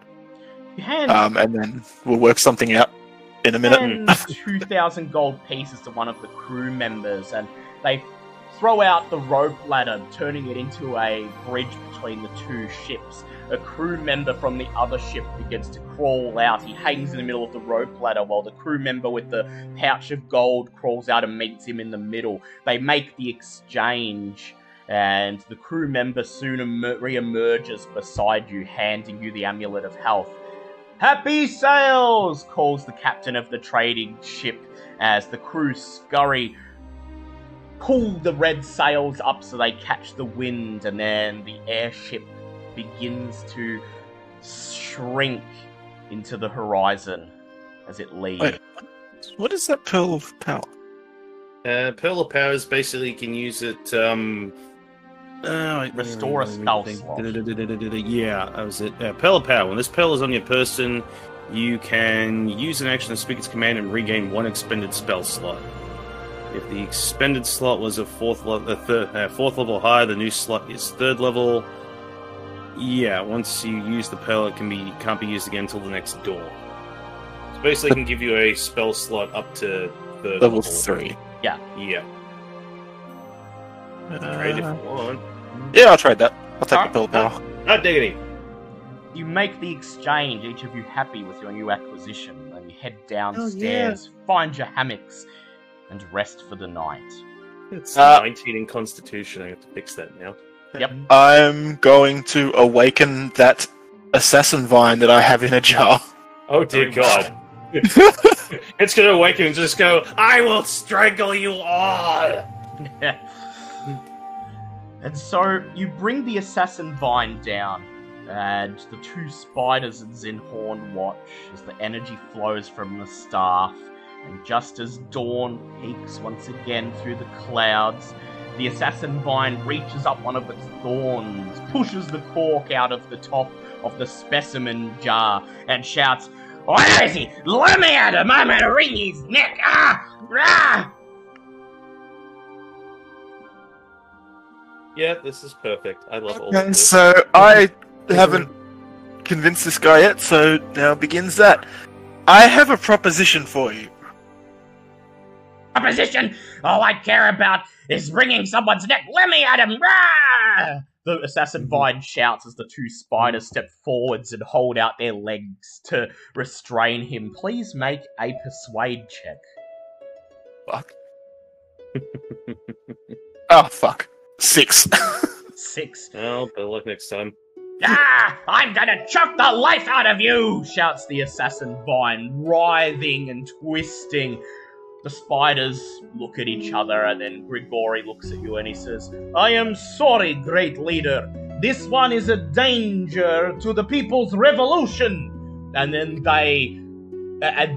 they descend upon him, bearing their fangs, and tear the assassin vine to shreds before your eyes. I was just gonna command them to drop him over the side, but okay. The revolution is safe, says Igor as he hands you the desiccated remains of the assassin vine. All of the fluids and sap within it have been sucked out by the spiders. It's now just a dry, limp husk. Well, at least now I know that you are devoted enough to the cause that you will defend it. So what's the total loss? They both shout in unison. If I ever say that I don't love you, just know that I'm lying and that I do love you. Both of you. Hear shouts from above deck, the captain ordering the crew to get to work. After a few hours, she shouts, "Forsaken tree ahead! Anchors down!" And just after lunchtime, the airship is brought to a halt. The magical anchors are deployed, holding it in place, and then Igor and Grigori use their silk to once again hold the rope ladder in place as you make your way down to the jungle below, accompanied by Artus, Messica, Zosala, and the Obonashi mage hunters. I tell these sword spiders to stay with the ship. They salute you with their front legs, and as you climb down below the jungle canopy, you notice that this portion of the jungle is darker, more sinister than any other part of the Cholton jungle you've been in before. The jungle canopy is much thicker. There is very, very little spots where the daylight sun peeks through. Rather, it seems to be an endless blanket of branches and foliage twisted together almost as if they've been fused fused together by some dark power, engulfing this entire area in purplish shadow.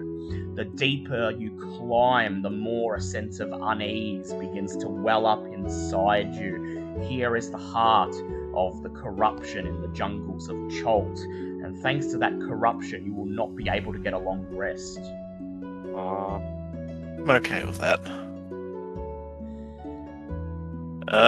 Would I have had a chance to attune to the Pearl of Power? Yes, you can attune, but you cannot get a long rest. No, yep, cool. I will tune to the Amulet of Health as well while we're here. The Amulet of Armor, that, every time I got nat 20'd, I needed to actually roll to see if that got destroyed, didn't I? Yes. Yeah, I'm just gonna say it got destroyed, because I got hit with a few nat 20s. Sadly, it got destroyed. Oh, I had a 3 attunement slot anyway. Yeah, okay, sadly it got destroyed. Yeah, because I got hit with like 5 or 6 the last 2 episodes. So, Yeah, I that's don't fair. feel bad saying it probably got destroyed.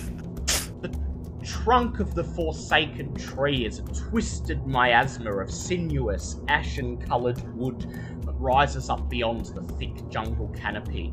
The stench of death and decay permeate the humid air, making it harder to breathe as you near the tree's base. Resting here would be quite a feat.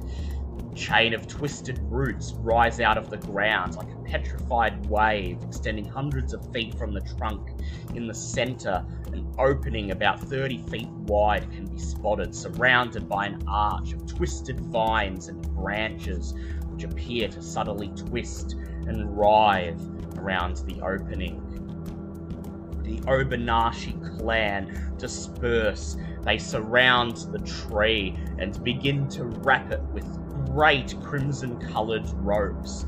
Hanging from the ropes are tattered flags bearing the Obonashi clan's symbol. Magical wards, Sasala describes, seeing the confusion on your face. They will hold the tree in place, while Artus and I and the rest of the clan perform the ritual to bind the roots so that you may enter. Artus steps forwards, grim-faced, his hand wrapped around the finger on which rests the Ring of Winter. He looks at you, and he says, "If there's anything you'd like to do before entering, now would be the time." "Indeed," says Zashala. "Will take about 10 minutes to prepare for the ritual, for us to get these magical wards wrapped around the trunk of the tree. Then, as soon as we begin the ritual, you must embark into the depths immediately." If I know we were getting a long rest, I probably would have held off on the polymorph thing, but that can wait for another day. Hey, you still got a cool use out of it. Oh, I know. I had it. I mean, your polymorph worked on a dragon. That is true. Mine failed miserably. Yeah, but I suppose the hex definitely helped a lot with that. I have nothing that I can prepare, so I am ready. Although my armor goes down to 16, 18. Bobbert is going to take out the odd pile of bones that she has just in her coat pockets. Because, we're probably going to need help in here. That's a good idea. Yeah, well, it's actually the remains of that bone golem we fought way back when we had that unfortunate incident with a lot of property damage that was definitely not her fault at all, shush. So, not sure what this is actually going to make when I resummon it, but... Unless you cast Animate Dead, the bones coalesce into the expected number of skeletons. However, the way they fit together is wrong. You have legs that are too large for the pelvic bone that they attach to. You have a skeleton with one tiny arm and one long arm, a mixture of ribs that are different lengths and shapes, but somehow these deformed, mismatched skeletons manage to stand on their feet, walk towards you and salute at attention. That's enough. How many do you get? I believe it's 5. Yes. 5 skeletons. Mm-hmm. Okay. And Are you goes? Yeah. Bob only has 2 things to say at this point before we go into whatever fresh hell awaits us. Looks over at Bulb and says, "If anything happens to Bobbit in there, she requests reincarnation, not resurrection. Just for fun." And looks over at Artis, and just looks over at Artis and goes, "Have fun, Artis. By the way, it wasn't for the fact that it's gonna kill you. She really wants that ring of yours." Artis just says, "No, you don't, Lady Alessandra. Trust me on that one." And then come on, what's one more voice inside my head? And then he walks off to meet with the other Obonashi clan, members as they assemble into a circle. Yep. I'm just going to quickly summon 8. What has really good perception? Does a wolf have really good perception? Yes, I'm going to summon 8 wolves. 8 wolves, very well. You summon the 8 wolves and they appear next to the 3 mismatched skeletons. And their orders are going to be warn us of danger. Very well. Zasala steps forwards and she says, "We will now begin the ritual. Lady Alessandra, Archdruid's Bulb and Zinhorn, Sir Lucian, the sounding stone will guide you towards the Daijobi Senga. Whenever you reach a junction in the caverns beneath the tree, allow the sounding stone to point you in the right direction. You need not get lost if you trust in the sounding stone." She says, "Good luck. We hope to see you and the Daijobi Senga very soon." She hobbles back into the circle, and then, in unison, the Obonashi clan members begin to chant, singing, their voices ringing out like a low hum as Arctis, in the middle of the circle, raises his hands. The ring of winter glows a bright blue, and magic begins to flow outward from it, waves of vibrant energy that surrounds the chanting mage hunters. The writhing vines and branches at the base of the tree become dormant, locked in place. And between them, at the very base of the tree, you can see a hole just big enough for you to crawl into. You all nod, take one last look at the chanting Obonashi clan members, and one by one crawl into the hole. You crawl for what seems like hours as the shaft twists and turns, as jagged bits of wood stick out and prick you on the back of your neck, stick into the small of your back and jostle you from side to side. It is a tough fit, but eventually you see the dim light at the end of the shaft and pull yourselves out into the darkness below the roots of the tree.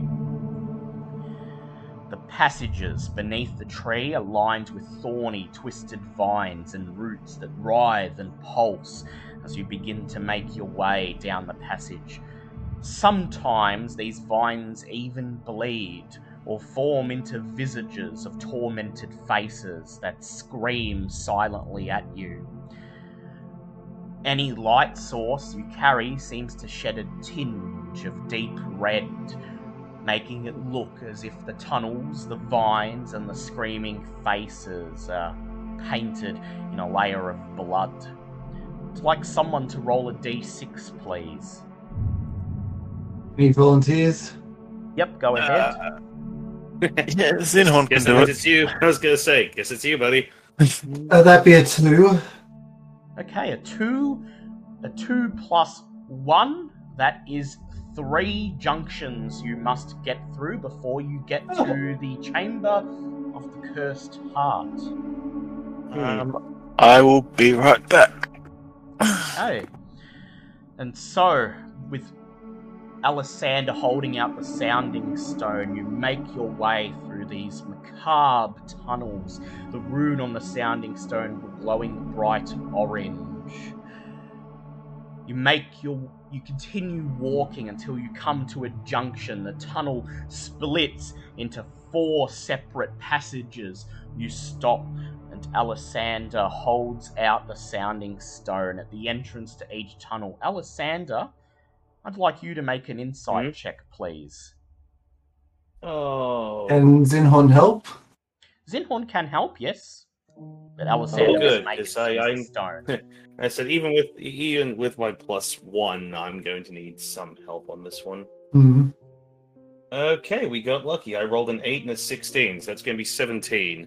You hold out the sounding stone at the entrance to each tunnel, and there, the second tunnel to the right, you notice that the sounding stone begins to release an almost imperceptible hum. This must be the correct direction. And so you continue down this tunnel. As you go, the tunnel gets narrower. The vines and branches continue to writhe. The fleshy faces growing out of them continue to scream in silent pain.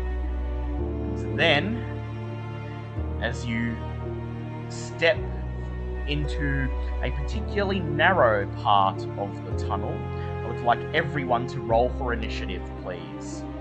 Oh, damn. Okay. Oh, not good. Well, that's an 8 for Alessander. Zinhorn? That'd be a 10. 10? I rolled a 2. Wow, Zinhorn rolled bad on initiative. That almost never happens. Oh, no, I rolled a 2 plus an 8, so... Yeah, still better than me by a landslide. Alright. Wait, Bolt. But as you continue down the tunnel, you begin to hear shuffling ahead in the darkness, and then out of the red haze step 3 bony, emaciated corpses, their eyes glowing bright yellow. They open their mouths and moan as they shuffle towards you. Obviously some type of undead, but they move with agility that you've never seen before. Their first few steps are the normal zombie gait, but then all 3 of them break into a run, sprinting towards you. Bobbert, Zinhorn looks at Bobbert and goes, "Are they friends of yours? Please tell me they're friends of yours." Bobbert, what was your initiative? No, I only got an 8, so I believe I'm going last. Alright, well, the enemies have a 19. I'm going to assume Bulb doesn't get 19. No. So, Spawn of Caius 1 roars and sprints out of the red haze of a nearby tunnel towards you. 5, 10, 15, 20, 25, 30. 5, 10, 15, 20, 25, 30. 5, 10, 15, 20, 25, 30. Okay, it is Sir Lucian's turn. Sir Lucian rushes towards the nearest monster, raises his sword and swings at it. That is a nat 20, a nat 1, and a 12, so he hits it twice.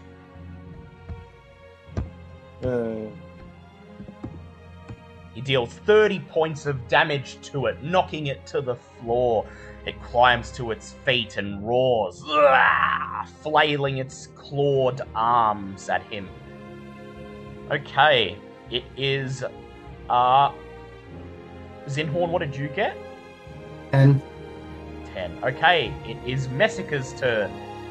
Messica runs ahead. 5, 10, 15, 20, 25, 30. And stands her ground, waiting for the enemies to approach. Zinhorn, it is your turn. Okay. So, pick on front.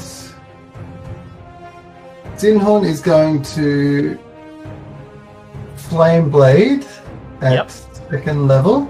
Yep. And charge over to the far side of number 1. Yep. Flanking it. Yep.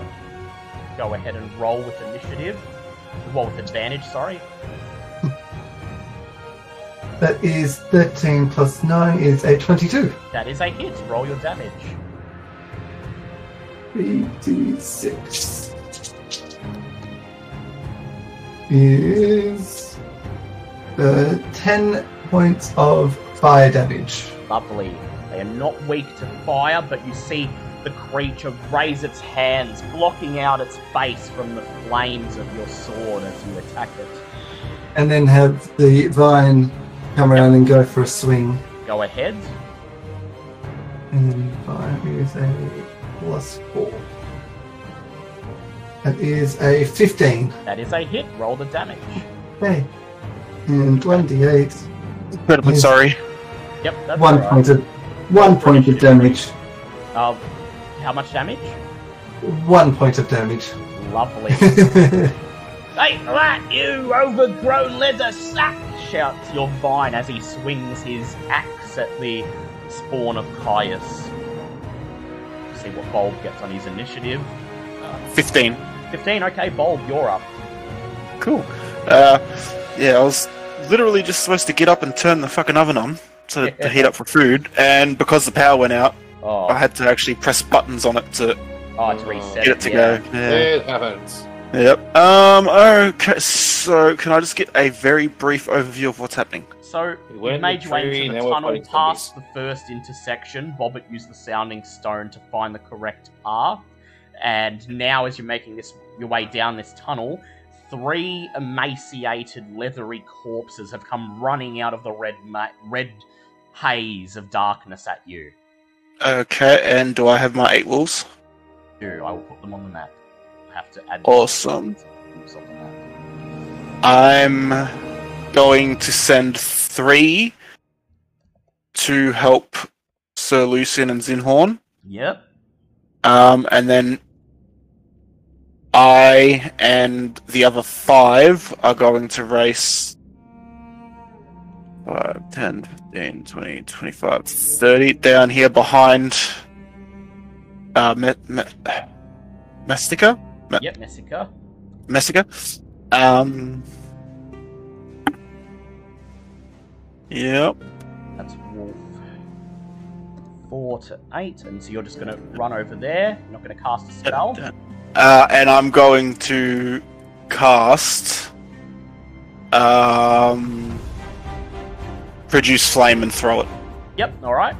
At 2 or 3? Let's go with 2 because it's closest, and I just gotta... Yep, alright, make a ranged spell attack, please. I get plus 11 now, so... Hey, that's 27. That's a hit, roll your damage. And Produce Flame, does that go up damage? 3d8 fire. It does. Because I stayed a solo class for once. You did. Good thinking. 3d8. I actually have 3d8s. 4, 7, 14. Nice, 14. Ah! The creature roars as you hurl a small plume of flame at it. Okay, it is Bobbit's turn.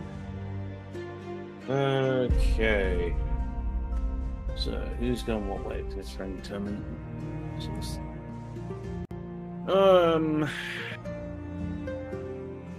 Bobbit is going to send her skeletons to go help with, Actually, no, we probably need... Trying to determine which way to send forces. The skeletons can go help, Zinhorn and Lucian. Yep.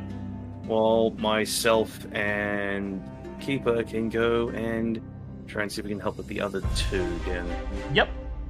Alright, so 5, 10, 15, 20, 25, 30. You can stand behind Bulb. Works for me. Keeper's going to be obviously a little further back because he's a low boy. 15, 20. He can just reach you, but he won't be able to attack until next turn. You're going to cast a spell. That's okay. Yes, I might just go with the old tried and true Eldritch Blast on number 2. Yep. Some force damage into him. So let's see, that is 12 plus. I remember this when I need to use the damn thing. 12 plus 9, so yeah, it's a 23 on the first, and then only an 11 on the second. Both hit. Roll your damage. Oh, fun. Okay. 10 on the first, and so that's 7 on the second, so it's 17 points of force damage. Lovely. Okay.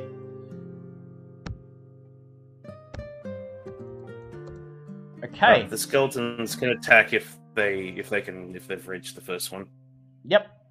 Alright, at the end of your turn, the skeletons launch an attack on Spawn of Caius number 1.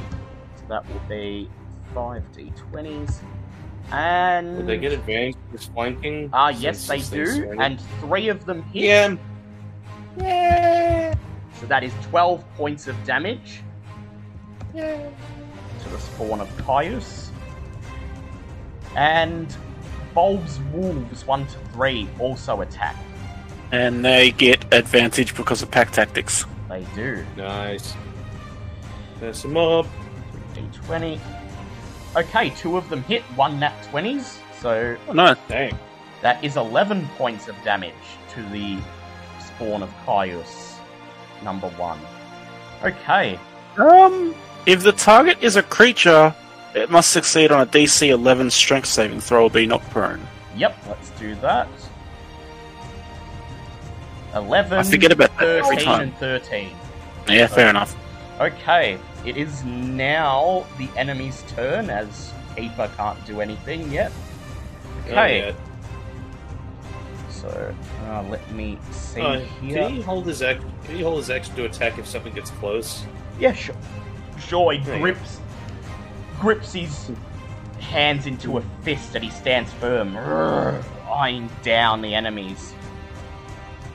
Okay, so the Spawn of Caius 2 takes 1 step forward and opens its mouth, and a tiny worm drops out of its mouth and begins to slither along the floor towards Bulb. Bulb, I need you to make a dex save, please. Okay. Master, is that Lord Tongues? Is that you? That is a 16. 16. You fail. You see the small worm coming towards you. You try to avoid it, but it scrambles up your boots, up your clothing, lands on your arm, and burrows down into your skin. You take 1 point of piercing damage. What the fuck? Okay. Then Spawn of Caius 3 runs forwards and roars as it makes 2 claw attacks, one against Messica. The first one is a 22, it hits her, she takes 9 points of damage. The second one against Bulb, that is a 16. That hits, that meets it. Yep. Because I don't have my shield up. So you take 6 points of slashing damage, plus 3 points of necrotic damage, so 9 damage altogether. Mm-hmm. And then it opens its mouth as another worm drops down and begins to flail towards Bobbit. Bobbit, please make a dex save. Oh, why we gotta do this? No, it's plus 3. That is 22. That was a 19. You see the worm coming, and you stamp down on it, crushing it.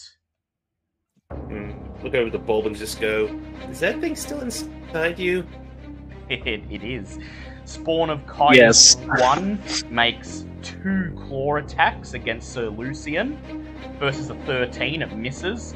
The second is a nat 20, so Sir Lucian takes 14 slashing damage and 14 necrotic damage, so 28 altogether he takes. Yikes. So he has taken 52 points of damage altogether so far. Jeez. It then opens its mouth spits out another worm, which begins to slither towards Zinhorn. Zinhorn, make a dex save, please. That's a 19 plus 8.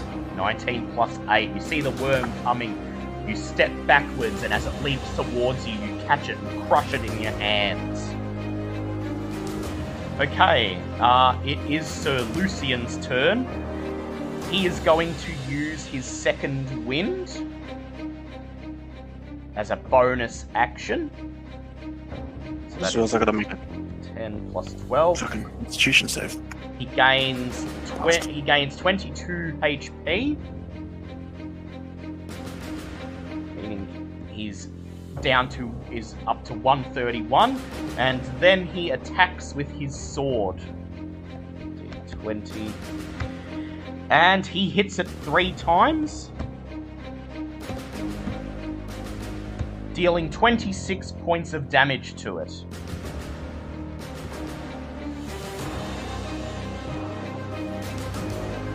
It is now Bulb's turn.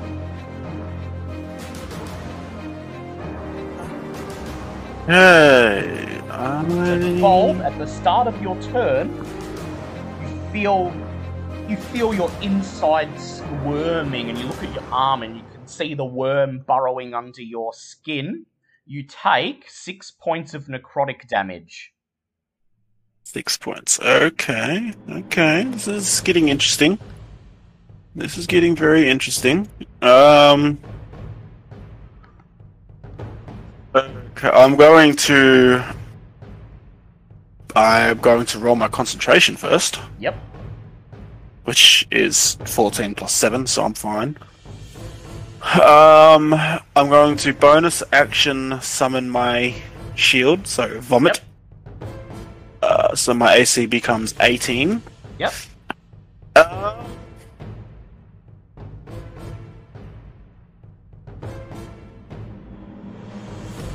I'm just... it's already in my skin, it's not actually on me. Yeah, it's burrowed underneath your skin.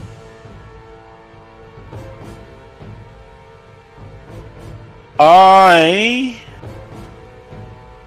am going to... What?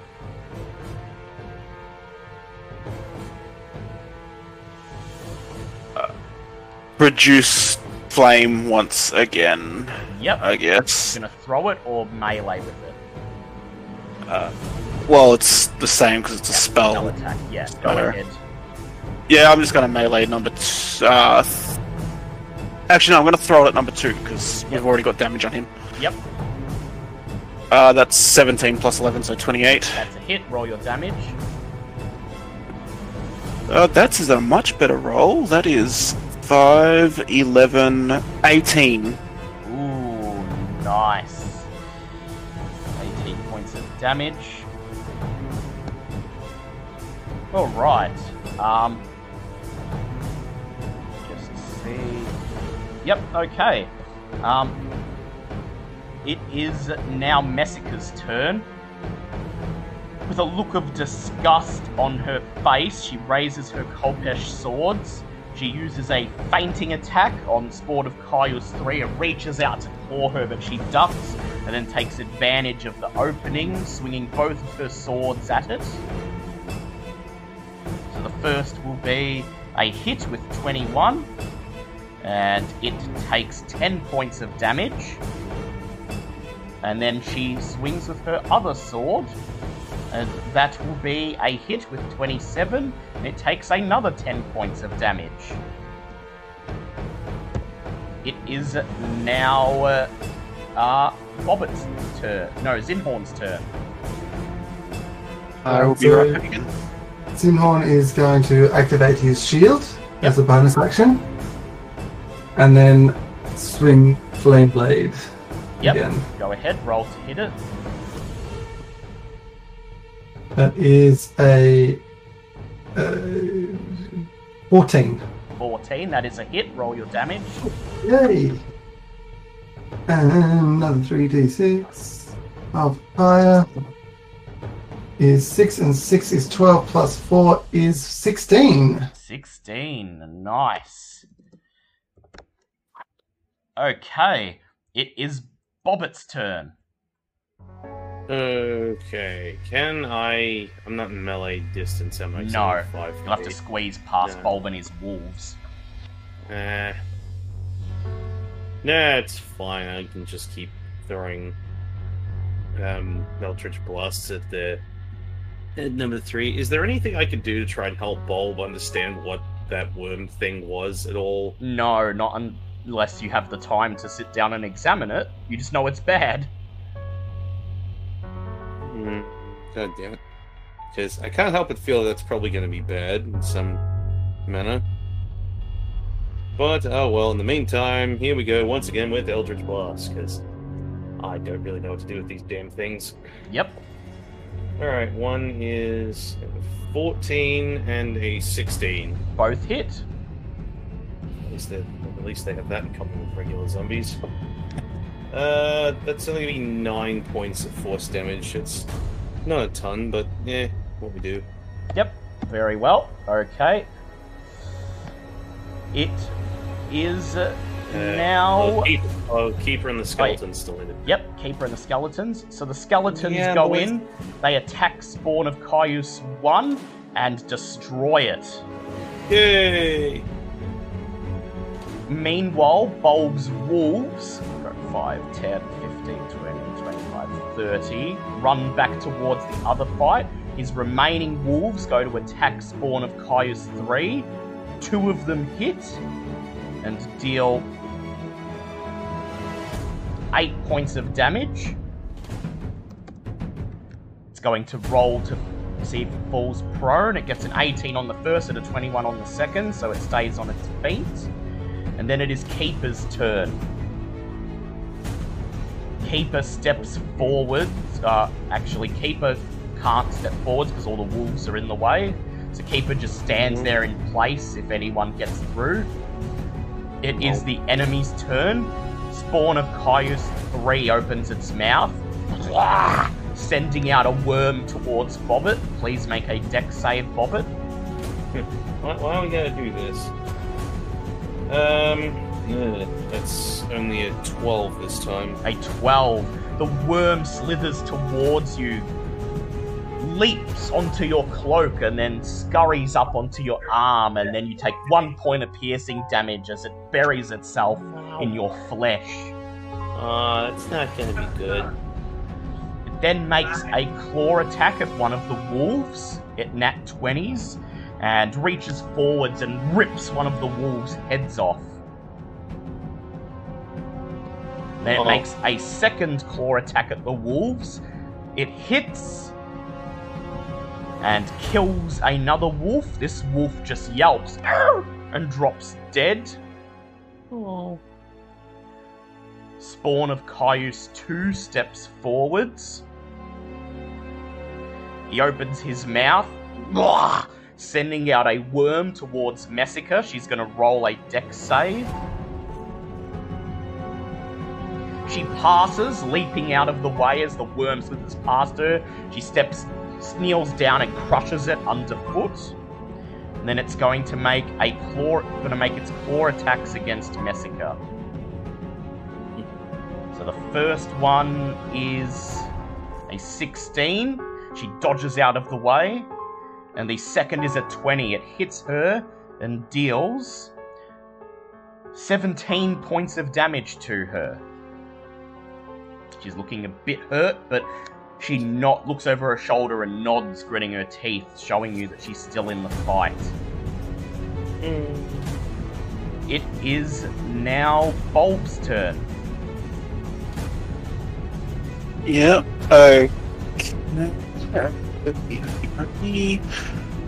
I'm just going to...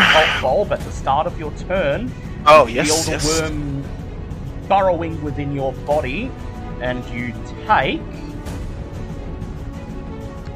14 points of necrotic damage. Oh, yeah. Okay. I am going to, as a bonus action, activate... No, I'm not.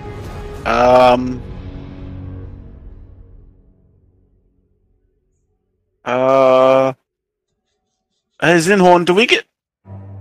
No, don't worry. What? I was going to ask, do we get our wild shapes back after a short rest? Yes.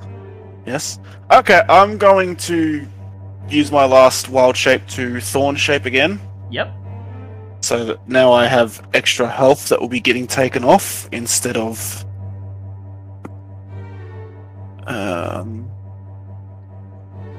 And then I'm just going to produce flame and throw it at number 2 again. Alright, go ahead, roll to hit him. That is 21. That is a hit, roll your damage. That is 5, 7, 14. 14, nice. And then at the end of your turn, your wolves rush forwards. Wolves 4 to 6, each of them rolls. They both hit. They pounce on the spawn of Caius, pin it to the ground, and rip its head off. Lovely! Yeah. It is Sir Lucian's turn. 5, 10, 15, 20, 25, 30. He raises his hand axe and hurls it at spawn of Caius 2 should be dead, not 3. There we go. Yeah, close enough. So they would have gone here then. He hurls his hand axe at spawn of Caius 3. It's 3d20. He hits it 3 times, dealing d6 plus, dealing 23 points of damage to it. So it is now Messica's turn. She uses her fainting attack, and while it's distracted, goes in to hit it with her rapier with advantage on the first attack. So that is a 10 to hit. That is a 12 to hit. She hits it and deals 13 points of damage. And then she goes in with her second attack and nat 1s. Aww. But she does get her sneak attack damage on the first attack, which is an additional 13. So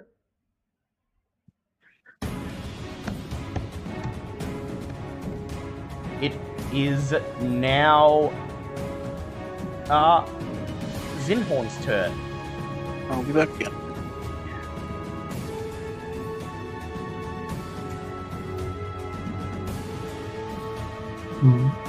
What would Zinhorn like to do? Well, Zinhorn's going to charge up his 35 feet that he can. Yep. 1, 10, 15, 20, 25, 30, 35. Yep, as far as you can get, but you can see it. You can do some sort of ranged attack on it. Well, that is something I do have. But I'm going to do a frostbite. Yes, okay. A con save, please. Going to make a con save. That is a 19. Well, it passes its con save, and that is 3, 6, 8 points of cold damage. Yep. 8 points, lovely. Okay, it is Bobbit's turn, and Bobbit, at the start of your turn, you see the worm squirming underneath your skin. You feel your insides wrench, and you take 9 points of necrotic damage. Oh, no, bad worm, bad worm. Yeah, I'm not a fan of these worms. You like? Yeah, neither am I. I would like the worm to not be trying to dig into me. That would be great. And how would you like to deal with it? It's already under your skin. I should probably deal with this stupid spawn thing before. Actually, I'll get Keeper to go smash this thing. What can I actually do to try and deal with this thing? Could try to attack the bulge in your skin, see if you can crush the worm. Otherwise, you'll have to damage your own arm, or you could possibly try to cure a disease or a restoration. Would a medicine check work? If you have the time to do it, yes. I don't have good medicine either. I could, well, because I've got to get rid of mine as well, so I could, after this fight's over. Keeper, go smash the thing. Go smash the thing right now. Are you going to do anything, though?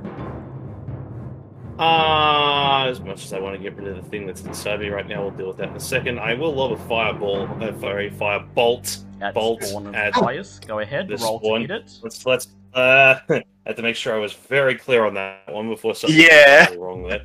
That is a 26. That's a hit. Roll your damage.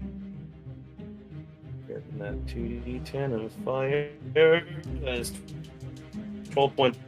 Nice. Please tell me this thing wants the thing.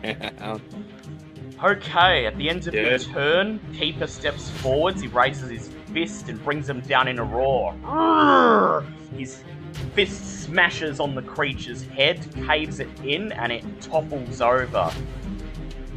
However, the worms continue to burrow under your skin, and Bobbit, you take 10 points of necrotic damage, while Bulb takes 8.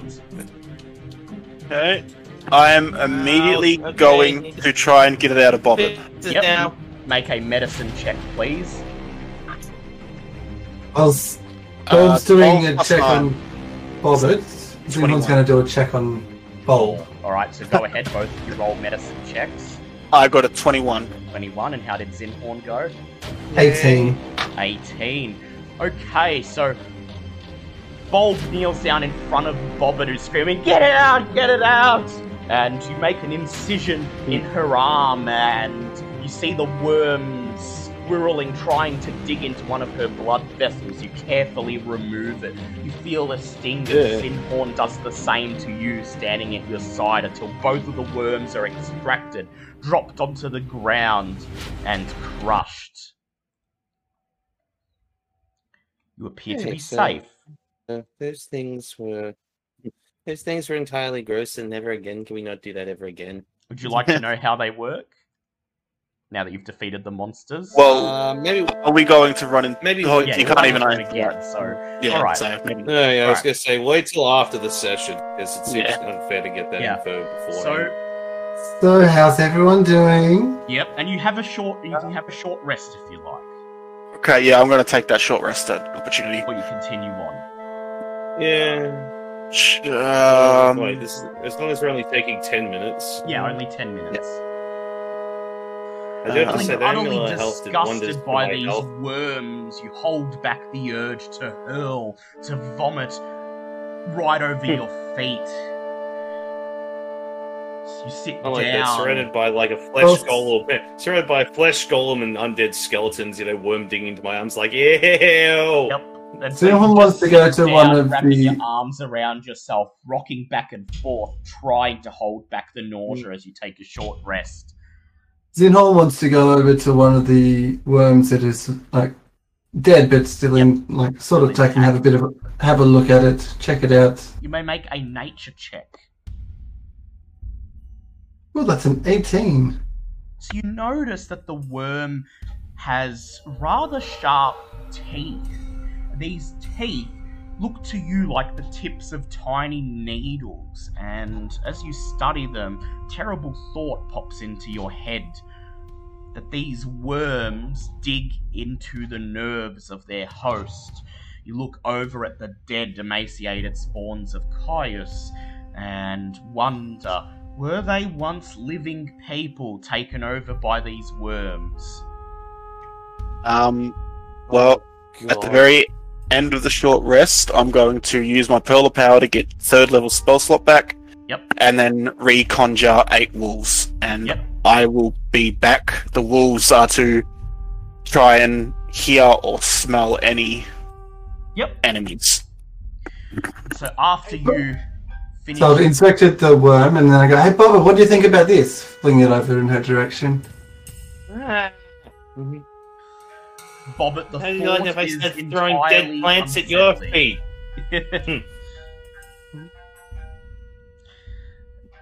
Do you have anything you'd like to particularly say about it? Because I did cut you Yeah, off. it's going, that's gross. How would you like it if I threw dead vines at your feet? Just looks at my vine and goes, "Well, I've already got one sentient vine." That is What true. were these? Wait, I like the fact that we've gone from early Resident Evil, and now we're dealing with the friggin' Resident Evil 4 with the friggin' worms. Yeah. And so you force a meager meal down your throat, and you almost bring it right back up because you're still feeling nauseous. But eventually, you climb to your feet, hold out the sounding stone, which is still softly humming, and continue. Yeah, thanks, Kate. And continue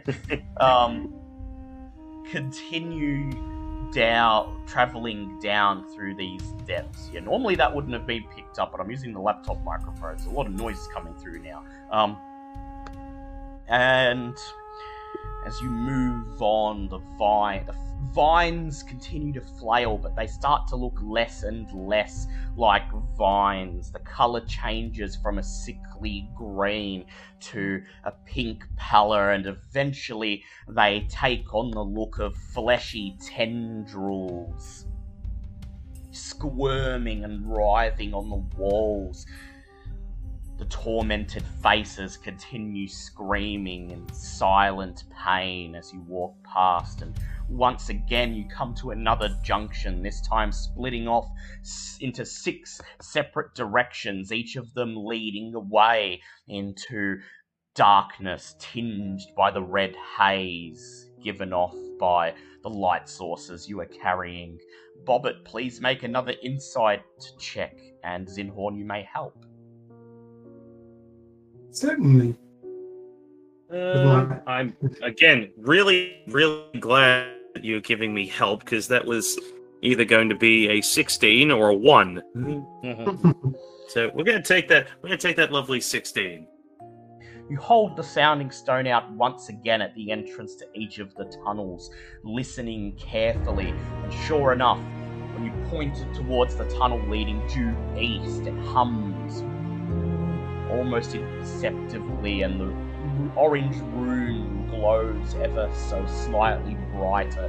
You nod, inform the party this is the correct way to go, and continue leading them down the tunnel. Soon, you come upon a section of tunnel where strange plants cover the path before you, a mixture of mushrooms and shrubs. They glow with an eerie phosphorescence, emanating a sickly purple and yellow glow. They completely fill the tunnel, blocking off your path. What would you like to do? Plant person, go fix. Okay, so this will be a skill challenge. You must get at least 10 successes before 3 failures. Oh God! Or you lose. What? We've done these before. Wait. We're all backwards. I know it's been a while, so what exactly are we trying to So you're do trying to this move thing? through the tunnel, and you're going to do skill checks, and you need to get 10 successes before you get 3 failures. Getting 3 failures will fail the skill challenge. So, you can use nature to try to identify the plants. You can use perception to try to look for an area that may not be as densely populated to squeeze through. You could use acrobatics to try to latch onto the top of the tunnel and scramble past them.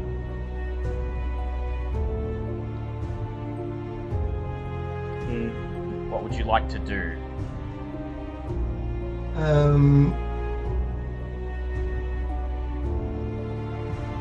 The options given, I'm probably going to have to go with nature, because it's... You can think of other ways. If you can think of anything else, you could try that as well. I have a spell. Yep. You can cast a spell if you can tell me what spell and how you use it. If it works, it counts as an automatic success. I'm just thinking. I've got a spell which is Wind Walk.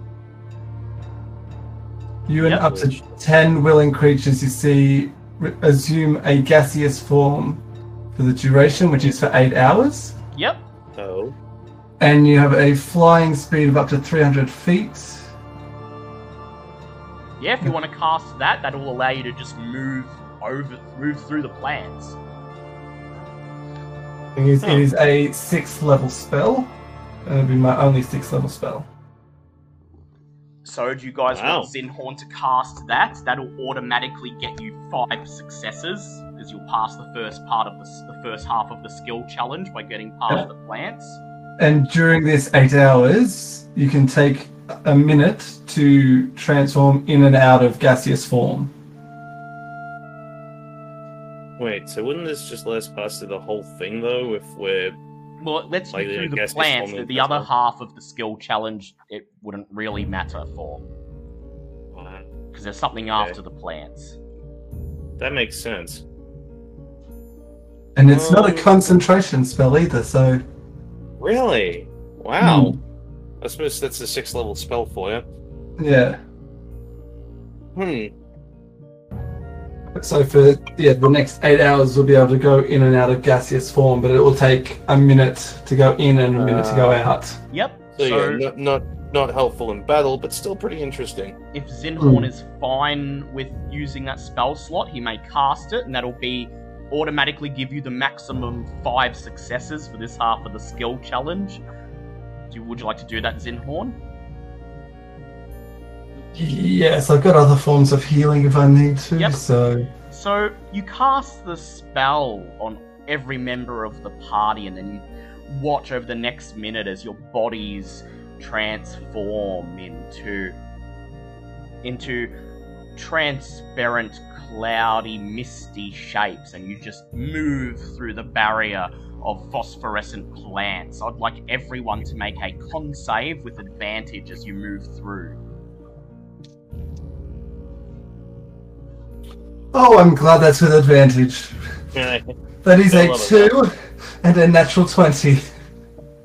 Well, I got a 19 and a 13, so I'm going to take that 19 to up it to the 23, because yay, plus 4 con now. So Lucian and Messica both pass. And I will roll for Bulb. And Bulb fails, granting him a level of exhaustion. Shit. Even in his gas form, he inhales invisible toxic spores given off by these plants, and they fill him with a great fatigue. Once you cross through the field of phosphorescent plants, you transform back into your normal forms and continue down the winding, eerie tunnel. You press on for about 15 minutes until you come to another barrier. Recent seismic activity has dislodged rocks from the ceiling, partially blocking the path before you. The debris is packed tightly, tight enough that there are no gaps that you can see that would allow you to even pass through in your gaseous form. What would you like to do? You can investigate to see if you can find any tiny gaps that may not be visible at the moment. You can make an athletics check to try to dig some of the rocks out of the way. Or anything else you'd like to think of. I like investigation. Yep. Go ahead, make an investigate check. I'm back. Sorry it took so long. What did I miss? You have a level of exhaustion. Of course, okay. For the next 8 hours, you can take a minute to turn into a gaseous form. Yes. Oh, nice. You cast gaseous form. Nice. I cast Windwalk. That's a 17. A 17. Try as you might, you cannot find even the tiniest of gaps in the debris. It is packed so tightly, it's as if something has caused this section of the tunnel to rupture multiple times, densely packing in all these rocks, bits of tree roots and dirt. Is this just one blockage, or is there multiples around us? It's blocking the way ahead. You can turn around and try to find another way, but the sounding stone said this is the way that's the most direct. Well, is there at least a 1-inch gap in any of the rocks? Bobbit investigated, but failed and did not find anything. If you'd like to make your own investigate check, you can. Otherwise, you can try to make an athletics check to try to dig some of it out of the way, which may reveal a gap. I'd like to turn into the gaseous form and just try to pass through the wall. You try to pass through the wall in your gaseous form, but it's so tightly packed together that every time you find a tiny gap and press into it, you find the passage blocked by yet more debris. There doesn't appear to be any hole that leads directly through to the other side. You'll have to stop and check or dig some out of the way. Zinhorn is going to... which way am I wanting to do this? It's airtight. Zinhorn is going to summon an earth elemental. Yep. To shift it away. To sort of go in, see if he can find like any sort of gap, and then sort of like attack outwards, like to try and damage to make a hole or something. Yep. Okay, so you summon an earth elemental. The tunnel shakes as the great golem of rock steps forwards towards the blockage, and then without you having to order it, it punches its massive stone fist into the blockage. The entire tunnel shakes. Dust falls from the roof as the fleshy tendrils that grow from the walls flail around. Now that it has leverage, it reaches in with its hands and begins to lift huge chunks of rock out of the way, making just enough of a gap that you're able to pass through. I'd like you to make dex saves with advantage if you're going through in your gaseous form. Yep. Oh. Is that all of us that are going through it, or? Yep. Yeah. Oh, well, if you're all Okay, there's no reason for you to stay behind. Again, we're praising the friggin' disadvantage, because I literally went from one end to the other. That was a nat 1 and a nat 20. I got 7. I got 18. 18, yep. Okay, so Lucia needed that advantage, otherwise he wouldn't have passed. Thanks to your gaseous form, you're able to flow through a gap in the debris that the earth elemental has made. When you reach the other side, you turn back into your corporeal forms, just in time to feel the entire tunnel shake as the blockage caves in behind you, crushing the earth elemental and de-summoning him. Aww. But you press on. He did his job. And you have passed the skill challenge. Thanks, Rocky. Passed the skill challenge, 10 successes versus 1 failure. Huzzah! Yay. Soon enough, you come to yet another intersection. This one is the most complicated of them all. The tunnel stops and branches off into at least 20 different tunnels, some of them reaching up into the roof, some of them descending down into the earth, others twisting in amongst themselves from left to right. I would ask Bobbit to please make an insight check again, and Zinhorn may assist. 16. I keep getting scared that you keep throwing these inside checks at me. I'm not that great at these. Well, you're the one holding the sounding stone. You could always hand it to someone else if you wanted to. But you've been the one holding it. Oh. Yeah, that probably would have been a good idea, huh? You are definitely still a 12-year-old in brain. You're talking about Bobbit or... Bobbit. Yes. I mean, in reality, did any of the adults who are apparently super wise and smart think to go, maybe... I haven't been here for the majority. I've missed all the checks. I did think about it, but then I'm like, no, it's funny. So that is a 16 with advantage. Yes. You walk up past each of the tunnels that branch off from this one, holding the sounding stone close to your ear, and you think you hear it hum at one of the tunnels that descends straight down into the earth below. Oh no. You think you hear it hum enough that you're confident that you're confident enough to turn around and tell the party that you need to go deeper. Well, I've doomed us all. Have fun, guys. I would like everybody to make an acrobatics or athletics check to climb down the shaft that Bobbit indicates. Well, Zinhorn is going to gaseous up and... Yeah, I'm going to gas as well. Yeah. Just transform into your gaseous forms and flow down into the shaft. You reach the bottom, it twists to the left, you follow it. It twists to the right, you follow it, and then it finally ascends straight back up. You fly up the shaft and find yourself in another section of tunnel.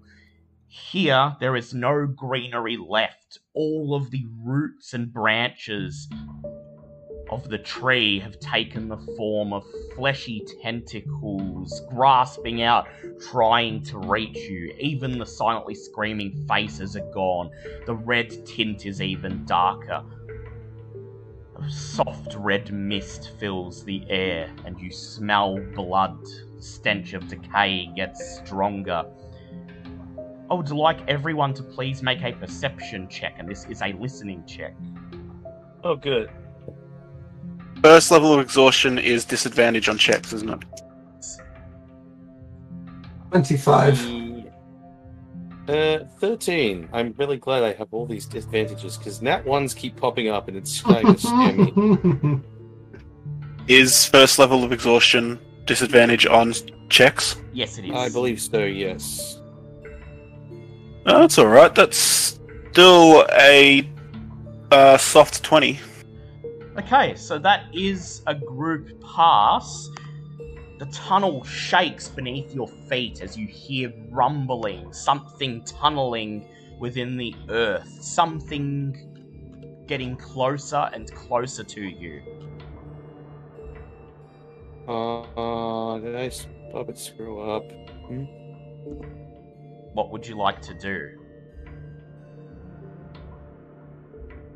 Zinhorn is going to activate his shield. Yep. Auto defense straight, you whisper. Your shield props up, begins to fly around you. Anyone else? Yeah, I'm going to activate mine as well.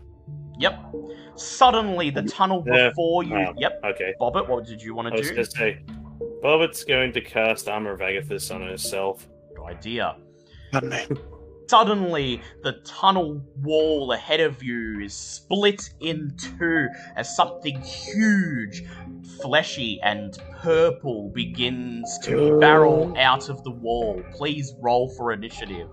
Oh god, no! I mean, Bobbit has no idea what this is. I know what this is! 18.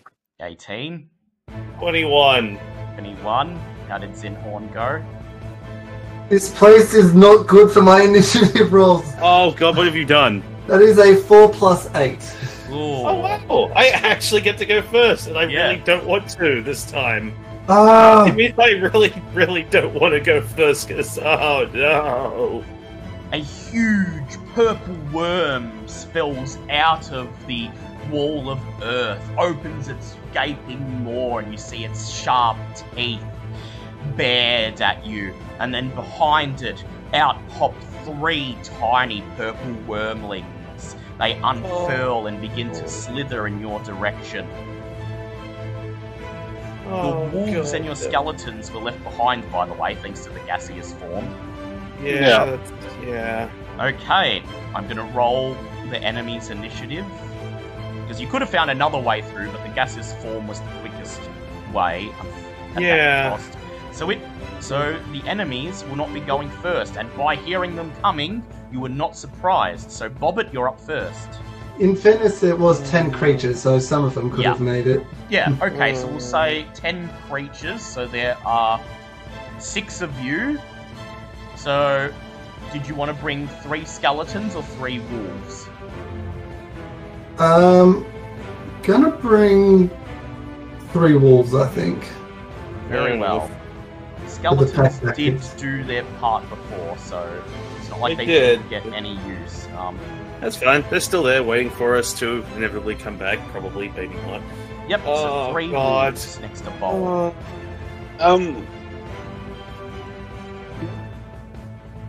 Right. So Bobbit, you're up first. Oh god. Wouldn't it be 4 wolves? If there's 6 of us and... Yeah, sorry, 4 wolves. Wolves 1 to 4, so half of the wolves came along. I'm just trying to figure out what in the holy hell to do with this thing, because... no! Not a fan of any of this. So did we all transform back into our... bodies? Damn it. You don't have to, you can... Well, I'm gonna say... Yeah. Wait. I'm gonna say that Bulb's still gaseous. Alright, Bulb is So still... how does that work? Can we... It takes up to a minute to transform. Yeah. Wait. So how does this work then? Are we... Well, I said that you transformed out, but if you didn't want to transform out, you can start this fight in gaseous form. Can we do anything while we're in these forms, or is it just straight up? So how far is that? You can't be hit, but you can't take damage. You can't deal damage. Well, in the form you have this flying speed of up to 300 feet, resistance to damage from non-magic weapons. And the action a creature can take in this form is the dash action or revert to its normal form. Reverting takes 1 minute. Yeah. So in which time the creature is incapacitated and can't move. Yep. So if we stayed in gaseous form, could we just straight up bolt and leave this? That's what I'm doing. You could try. You have to make it to get out of here. You have to make it to... I'm going to mark a place on the map. You have to make it to here. Okay, well, 300 feet. Take the attack of opportunity. Wait, so how far is 300 feet? That's 30 600, spaces, isn't it? 600 of these squares. Oh, yeah, 600. Oh, okay. No, not 600.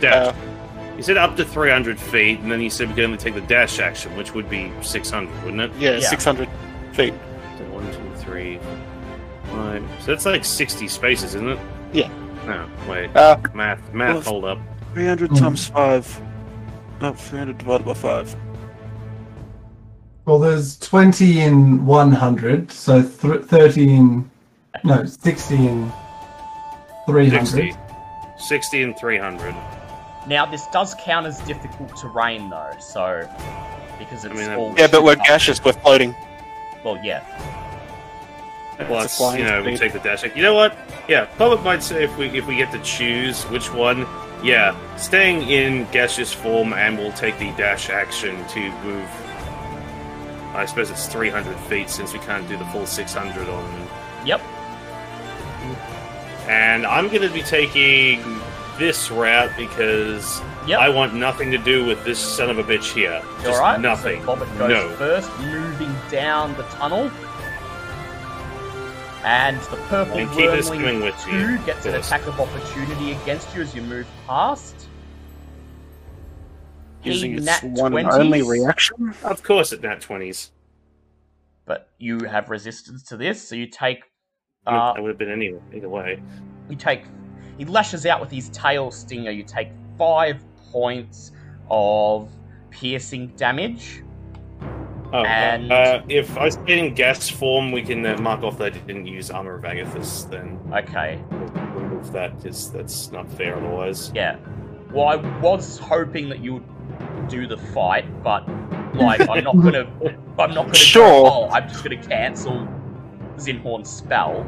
So you take 5 points of piercing damage, you're immune to poison damage. Yay! And yeah, Keeper's going to follow suit. Keeper's going to follow. You just zoom straight down the purple worm's tunnel in gaseous form, trying your best to avoid it. And Keeper's going to come along. It's going to make an attack of opportunity against him. 1 reaction per round. Oh yeah, 1 reaction per round. Yeah, yes. So yeah, if everyone just comes down this route, they can't actually... Okay, alright. Cool, everyone just fucking nick off. It's a purple worm. Yeah, fuck that noise. I'm sorry, Yeah. Dale. I know you would have been really hyped to see us fight this thing, but no. Yeah, no, you just Fuck moved that. straight past it.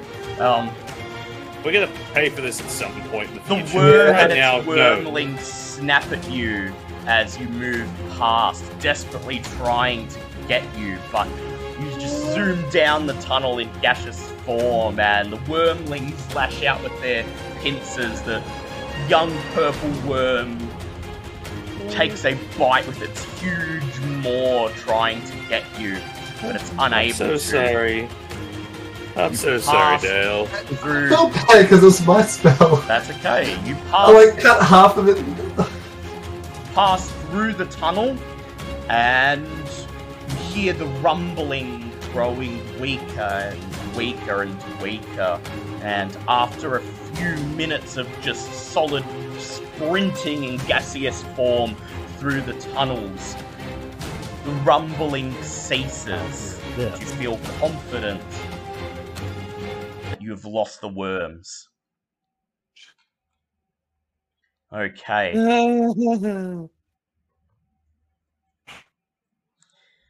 Now that you are free from the worms and once again alone in the twisting tunnel, what would you like to do?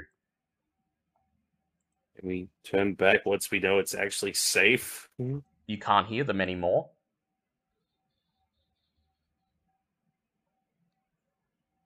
What do you guys think? Should we turn back to normal now, or...? Yeah, I feel like we'll need to go back to normal in order to Interact with the heart of the wild, anyway. I was going to say, the second we do that, you just have Bobbit just like on hands and knees panting going, does anyone know what that thing was?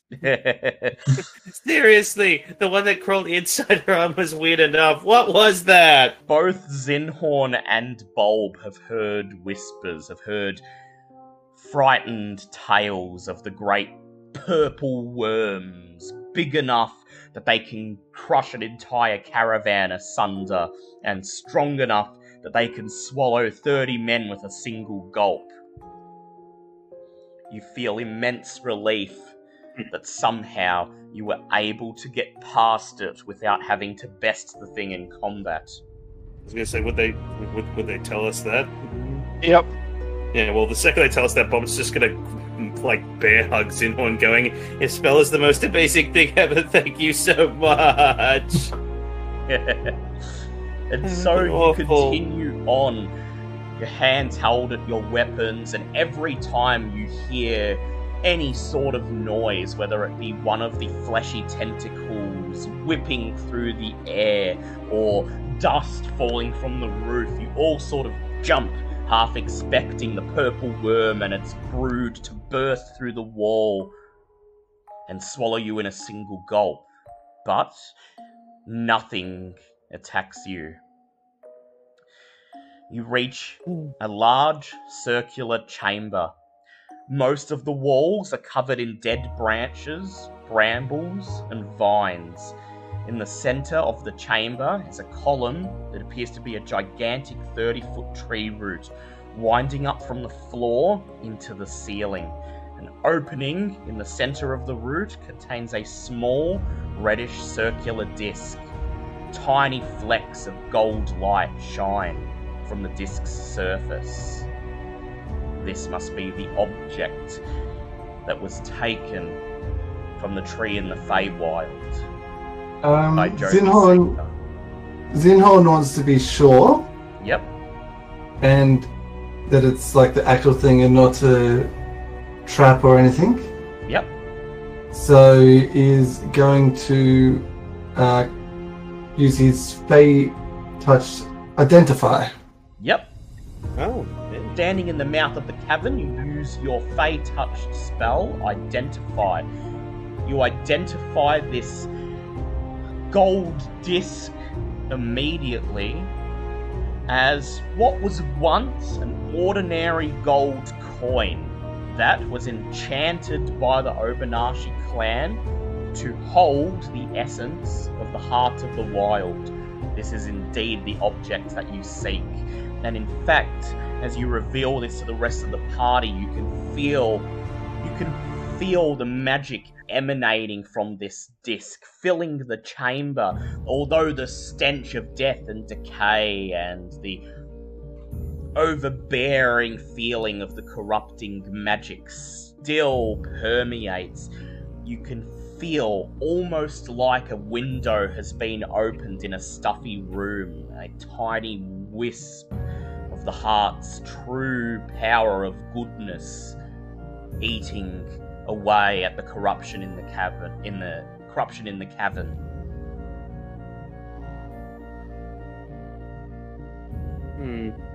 What would you like to do?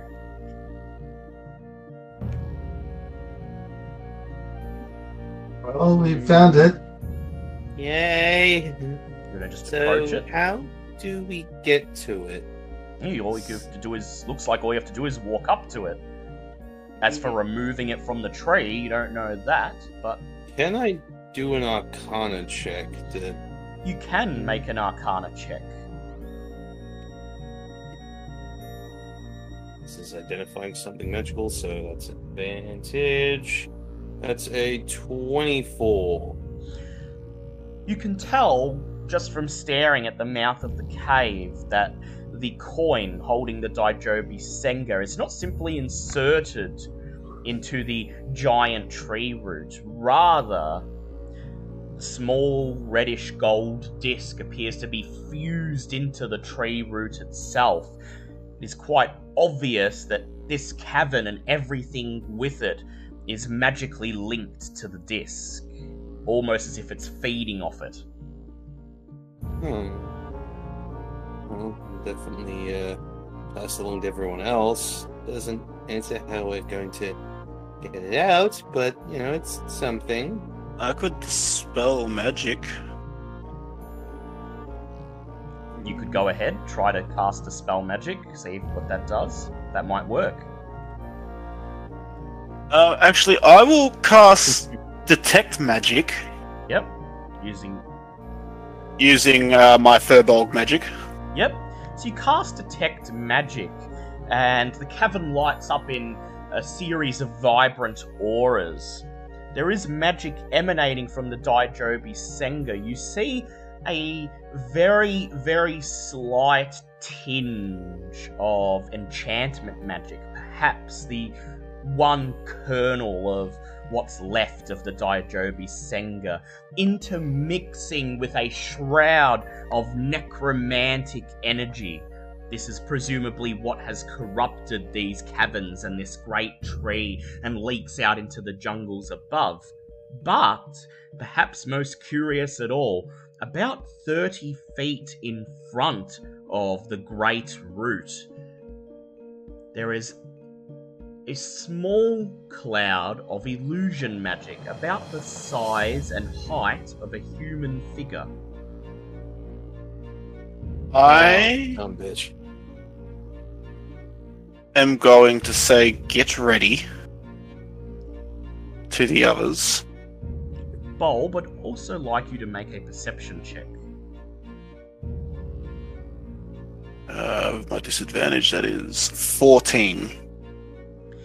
Also notice, almost like a cord, a black tendril of necromantic energy linking the humanoid shape to the disc.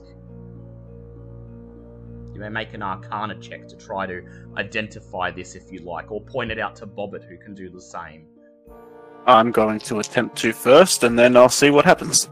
Or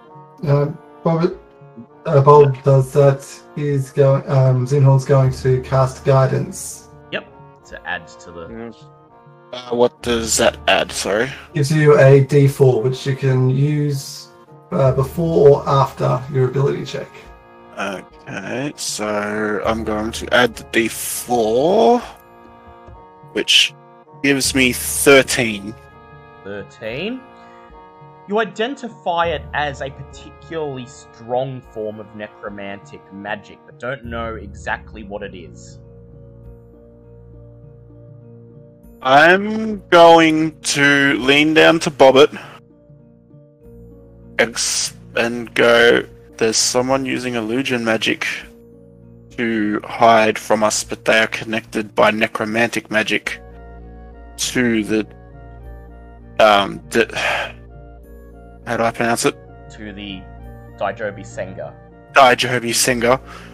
I can identify it as very strong necromantic energy, but I don't know what it's doing. Is there any way that you could feel it and determine what it is? And I've whispered that to Bobbit. Alright, Bobbit. That'd be an Arcana check or something else. Actually, I'm going to use one of my Artificer spell slots to...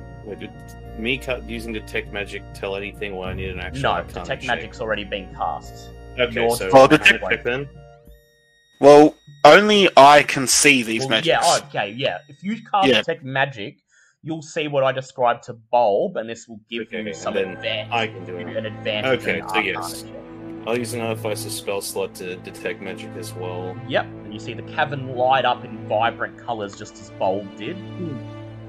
You see the shroud of illusion magic in the middle of the room, 30 feet in front of the root, someone hiding there, waiting for you. You see the black cord that links that figure to the Daijobi Senga. Make an Arcana check with advantage, please. That's well to hear. And there's a nat 20, so that's going to be a 32. Bobbit, you recognise it instantly, and your heart sinks. So much for purifying the Daijobi Senga. That necromantic cord is what links a lich to their phylactery. Oh no. Fucking liches. I was gonna say, yeah, you see Bobbit's eyes just go fucking wide, and you just see her mouth the word lich. I am going to once again say get ready, and I'm going to cast Dispel Magic at 6th level on the link. Yeah, the second he sees that, Bobbit's instinctively gonna go into a were-tiger form, because fuck this. Very well, I'd like you to roll for initiative, please. As soon as I would have said get ready, I would have reactivated the shield. Yep. 11. 11. 21. 21. Yeah. Zinhorn. I don't... This with my initiative rolls! What the hell? Something about this place. My last 3 initiative rolls have been a 2, a 4, and now a 3. Oh my god! That's pretty... I mean, yeah. It's nice to be up front for a change, but what the hell, man? I don't know, but that gives me an 11. 11. Wow. So yeah, I don't know whether a 6th level is going to break a Lich's link, but I'm trying. As you cast Dispel Magic, suddenly the Lich, Kolate, reveals himself wearing a long, flowing green robe. His skin long ago melted away, leaving him nothing but a skull and bones, his eyes glowing yellow. He raises his hand, uses his reaction to cast Counterspell. Can Bobbit use hers to do the same? Indeed she can. So fuck you, just counterspell the counterspell. You counterspell his counterspell? Okay. Suddenly you see the black cord sever. The phylactery is not destroyed, but you have prevented Kolate from regaining HP each round. Oh, thank God. That's a positive. That's gonna be massively helpful. I count a 6th level spell slot as worthy of that. Yeah. Yep. Kolate smiles a bony grin. He rises off the ground, his robe flowing in an invisible wind. He reaches out one hand and another, raises them, and then you see from under the roots of the tree 2 spawns of Caius crawling out, worms already dropping from their mouths. Kolate smiles at you and he says, "The Daijobi Senga gives me immortality and allows me to control, to weave this place into my own realm. My former master failed in his pursuit of Mezro, but where he fails, I shall succeed. Oh, I shall show up that Rastnasi. Oh, god damn it! You, servants of Rastnasi, I can sense his power within you. My master comes to reclaim what he feels his former apprentice owes. Know that I will not let you have it. Die well! Bobbit, Wait, you is are he up suggesting... first. I was gonna say, is he suggesting that Rastasi isn't dead? Well, I mean, apart from the bleeding obvious of Bobbit, but He's also been down here for like 200 years, so yeah, okay. Just very angry were yeah, if we weren't already on edge with the whole turning into a were-tiger thing, now just angry. Let's see. How far is 40 feet? 1, 2, 3, 4, 5, 6, 8. Bobbit would like to move roughly to about here. yep. Which Rush would up put... to the front of the great tree root. Yeah, and basically would like to throw a flame wave that in a 40-foot cone, which should hit all three. All three of these guys. So I need all three of them to make dex saves. Okay, so let's see. The spawns of Pius both failed. Good. Kolate passed. What did he get? He passed with a 19. Yep, that is definitely a pass. I just like to check numbers. That's right. And flame wave is going to be, well, weak ones are going to get 78. Pilates is going to get half of whatever I roll, so half a second. I swear to God, if you set the tree that we're currently inside on fire. Yeah, I hadn't thought of that. No, well, here we go! I realised that. I did not think that through. Oh well! Go ahead, roll the damage. Well, that's 33 for the two minions, and then I'd say 16 for Kolate. However, the two minions are pushed back 20 feet as a result. And then Kolate takes 16, bringing... Let me just check. Actually, no, it does not say that it sets anything on fire, no, so we're good there. No, if I was using, like, Burning Hands or Fireball, then... yes, we'd be fucked, or Firebolt, yes, we'd be in trouble. That one does not.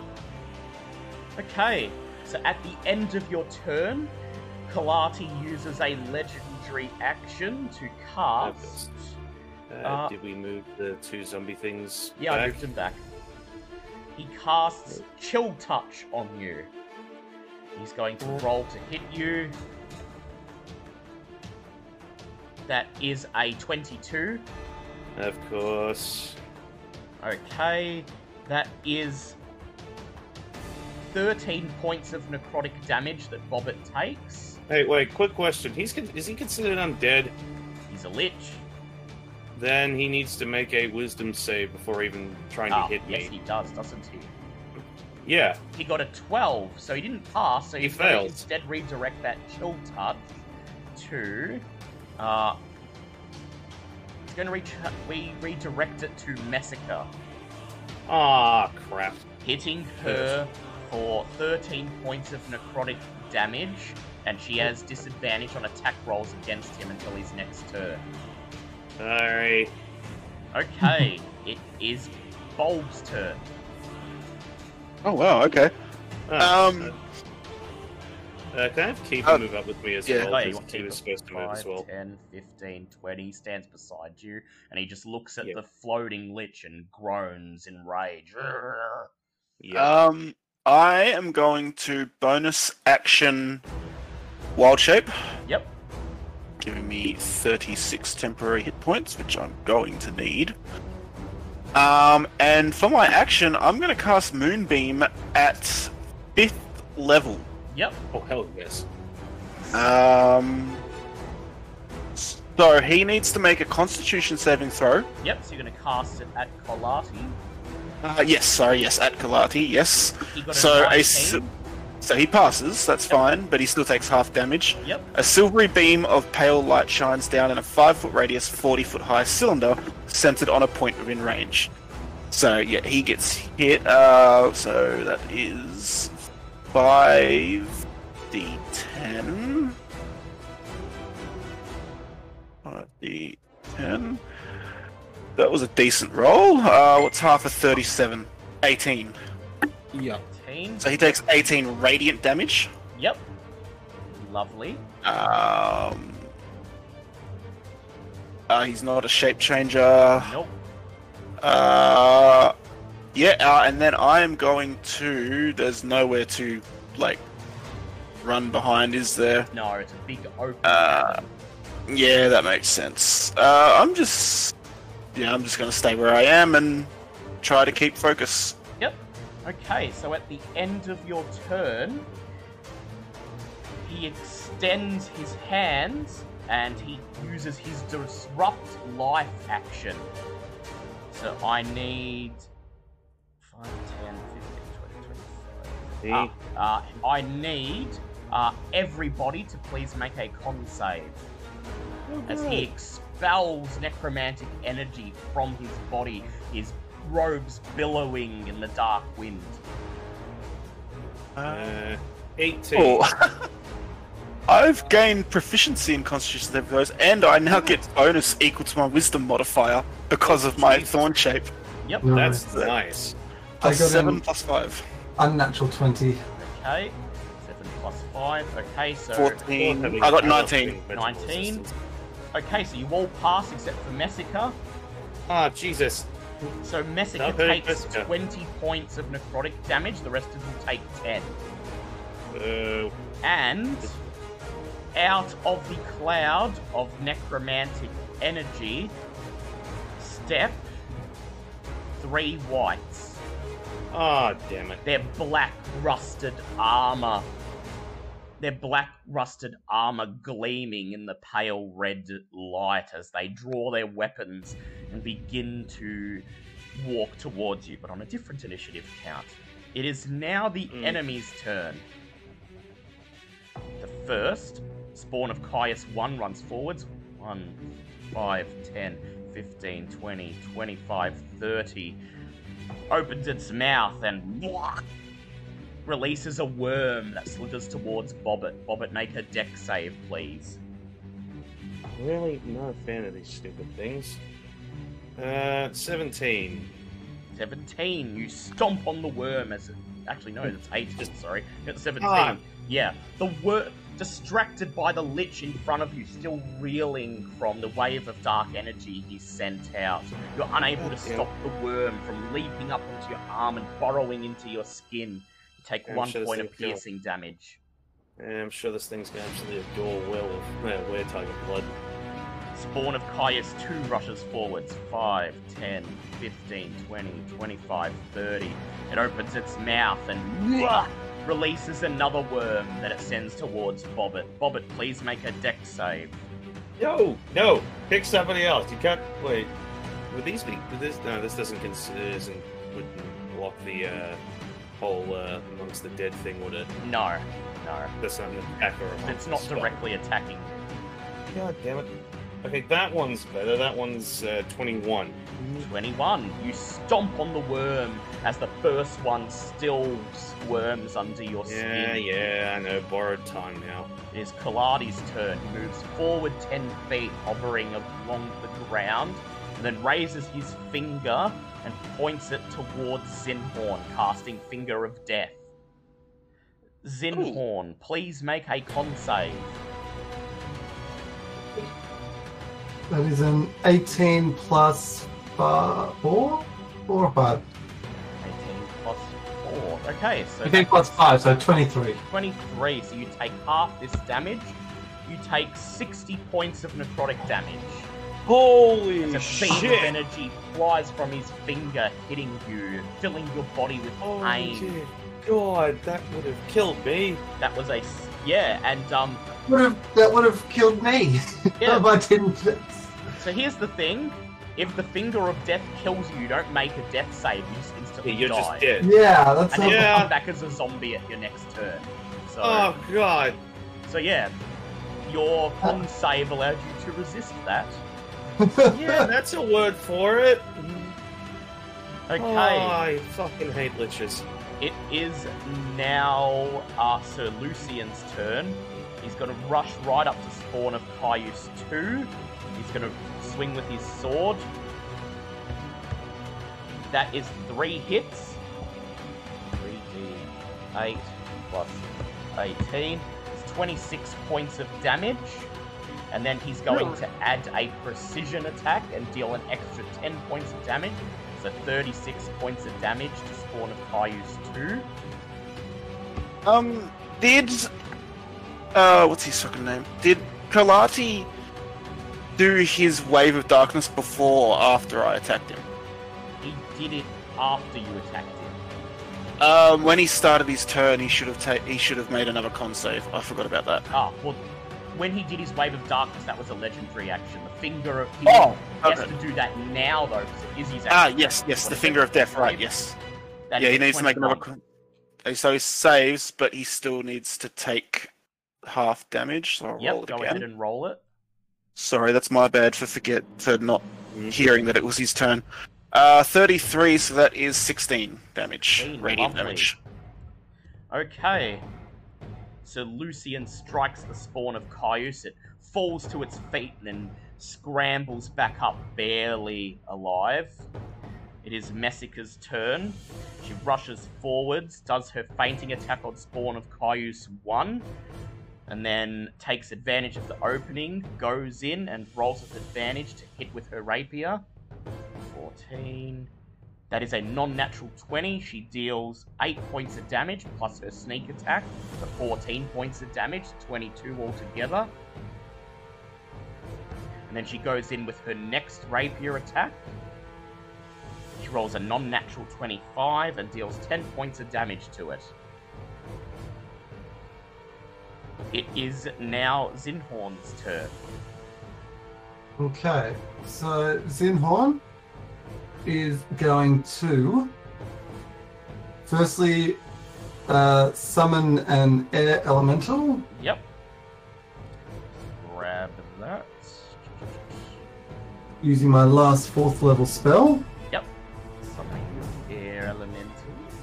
And then is going to, since I haven't used any wild shape, he's going to turn himself into an air elemental.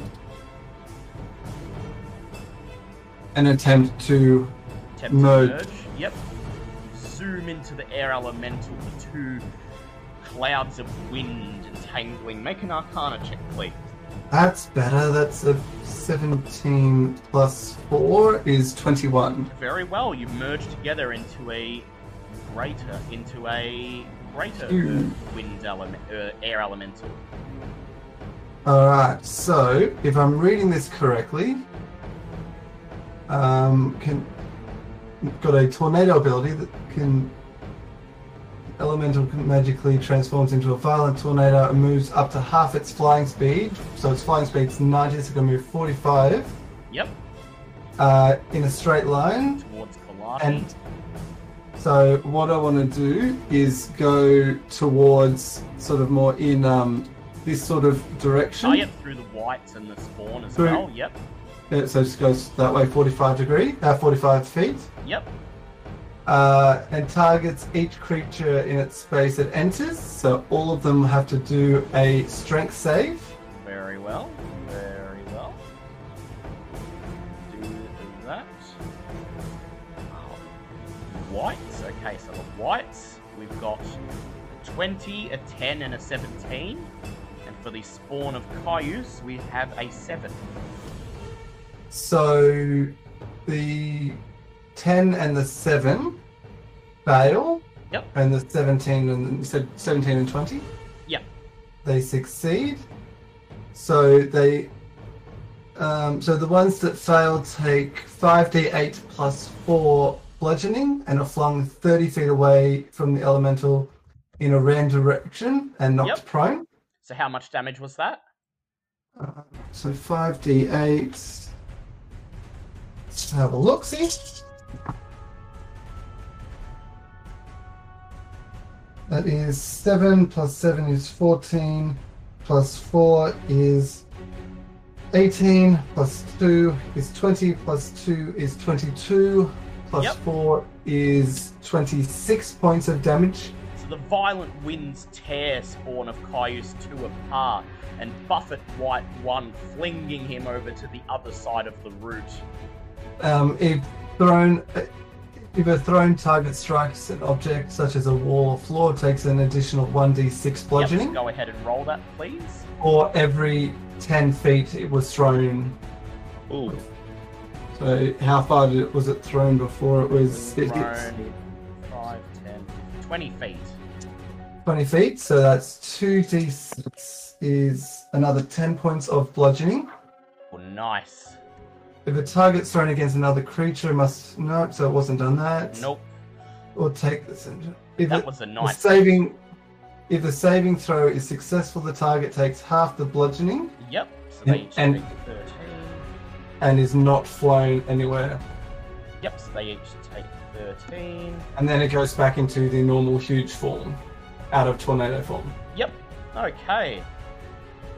At the that was fun. That was fun. At the end of your turn, Kolate raises a hand and casts his Chilling Touch cantrip upon the huge air elemental. That is a nat 20. Of course. God. So he is going to... Let us see. That is 24 points of necrotic damage that you take, and you have disadvantage on your next attack roll against him. Okay. It is Bobbit's turn. Actually, no, it's White's turn, sorry. 24 points of damage. So White's 2 and 3 rush forwards to attack the air elemental. That is an 8 and a 20 from the first one.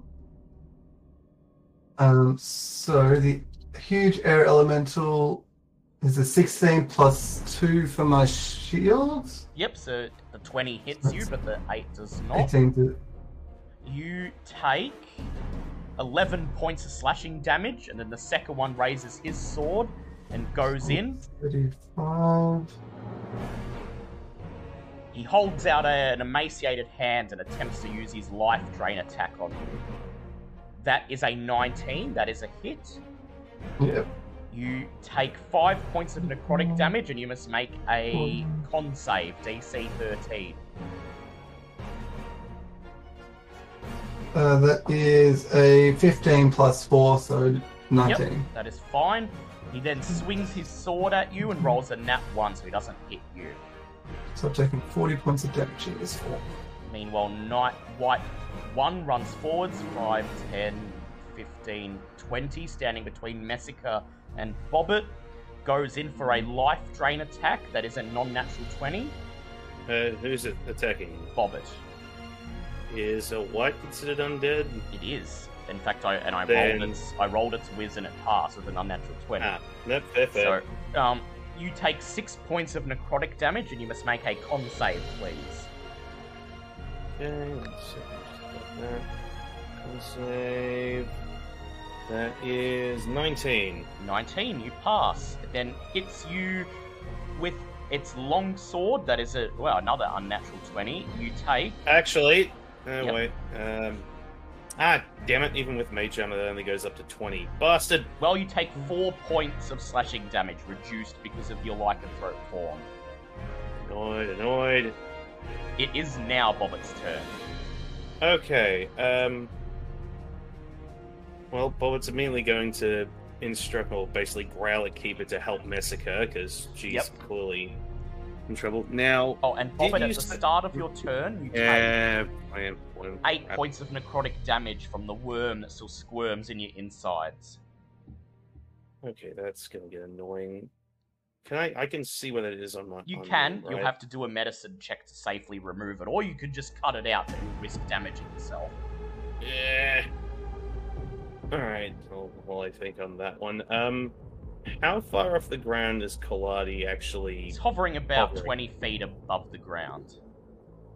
20 feet above the ground. Okay. Just gonna go for multiple dumb ideas right now, because technically in my current form I actually do have a multi-attack. could I try and use one of my claws to get this worm out of my arm? Yes, you can. Stupid idea, but... Make a medicine check, just to see if you can do it safely. Okay, well, this ought to be fun. 16. 16, 15 you pass. You dig your claws into your arm where you see the bulge and pull. You feel the pain as you strip some of your flesh away, but you see the white grub inside. You lift it out and crush it in your muscled hands, and that is your turn. Wait, wouldn't that only count as, like, Counts one as thing? an action to get the worm out. God. You have a bonus action, you can do something with that. I do, but technically I was going to try and use it to do something to help attack Kolate. Oh, next round. Next. God damn it. Or do you want to take that back and not remove the worm?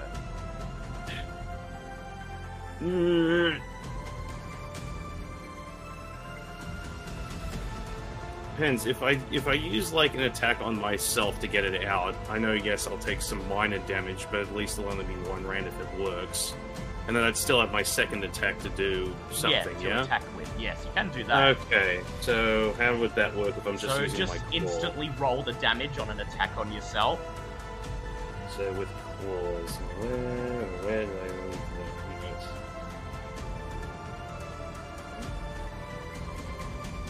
Where the hell is that? I do have it.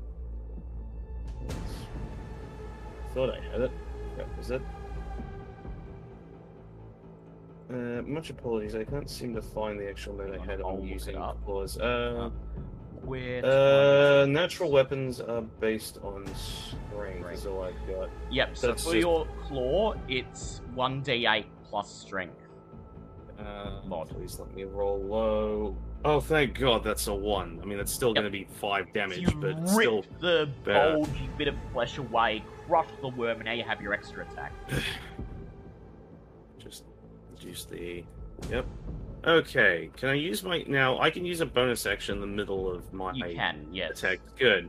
In that case, I am going to cast Fast Step on myself. Yep. And I can teleport 60... No. I want to teleport above him. Ooh. At least 15 feet above him. Yep.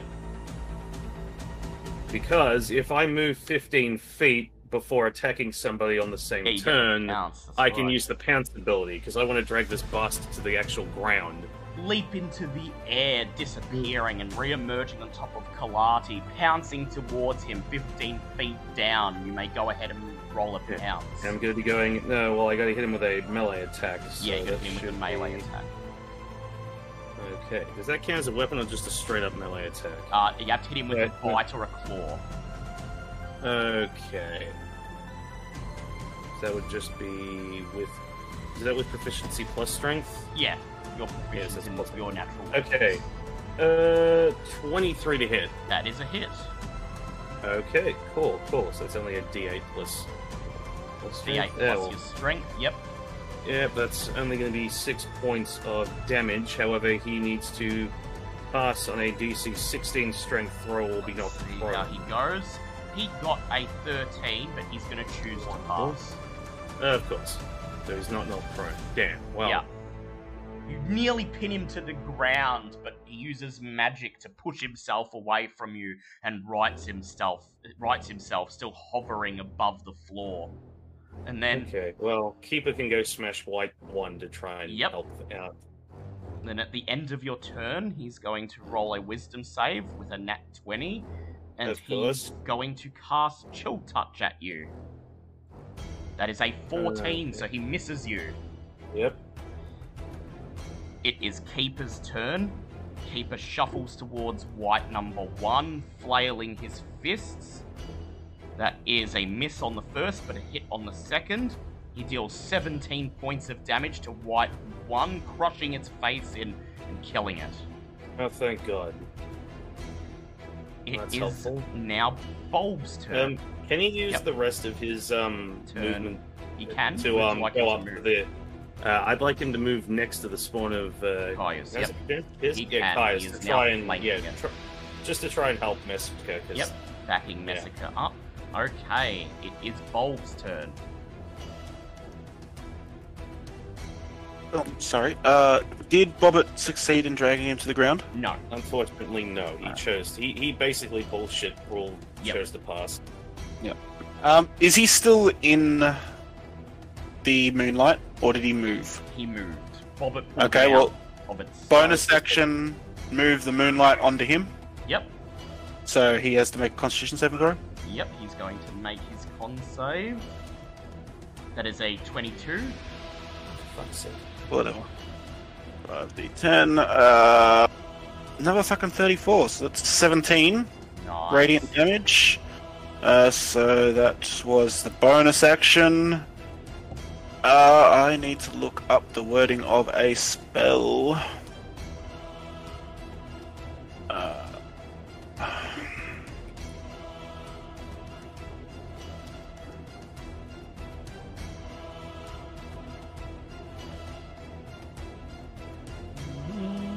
Cube. Is he still within 20 feet of the ground? He is, yes. And is Bobbit currently on him or next to him? Bobbit's next to him. Bobbit's actually on the ground because Bobbit can't fly.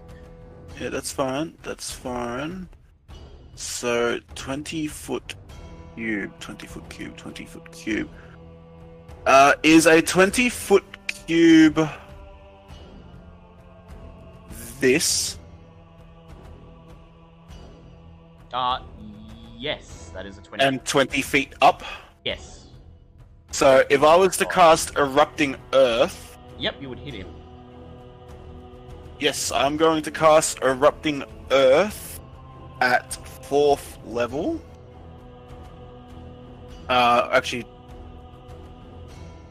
So he now needs to make a Dexterity saving throw. Yep, let's see. That is an 18. Oh, damn, it's so close. That's still a pass, but that is 4, 12, 22, 11 points of magical damage. Nice. You're lucky he's not recovering HP, because you actually have him quite low now. Yes, and I've decided I'm just going to focus on him while everyone else focuses on the ads. Well, except for Bobbit, who's trying to also pick it up. Yep. Bobbit has a bone to pick with this dead bastard. Yeah, it's fair. At the end of your turn, he casts Chill Touch on the huge air elemental. Again? 18. That is not a hit because of my We're lucky because of your shield. Your shield swoops in front and deflects the blow. It is now Kolate's turn. It's his turn. He needs to make a Constitution saving throw. He's going to make a con save. That is a 7. He's going to choose to pass.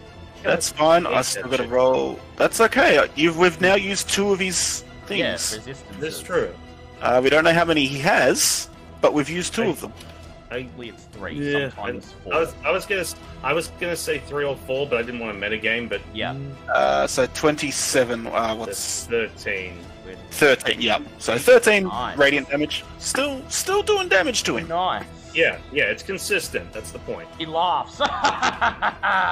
And he casts Circle of Death. And he is going to put it...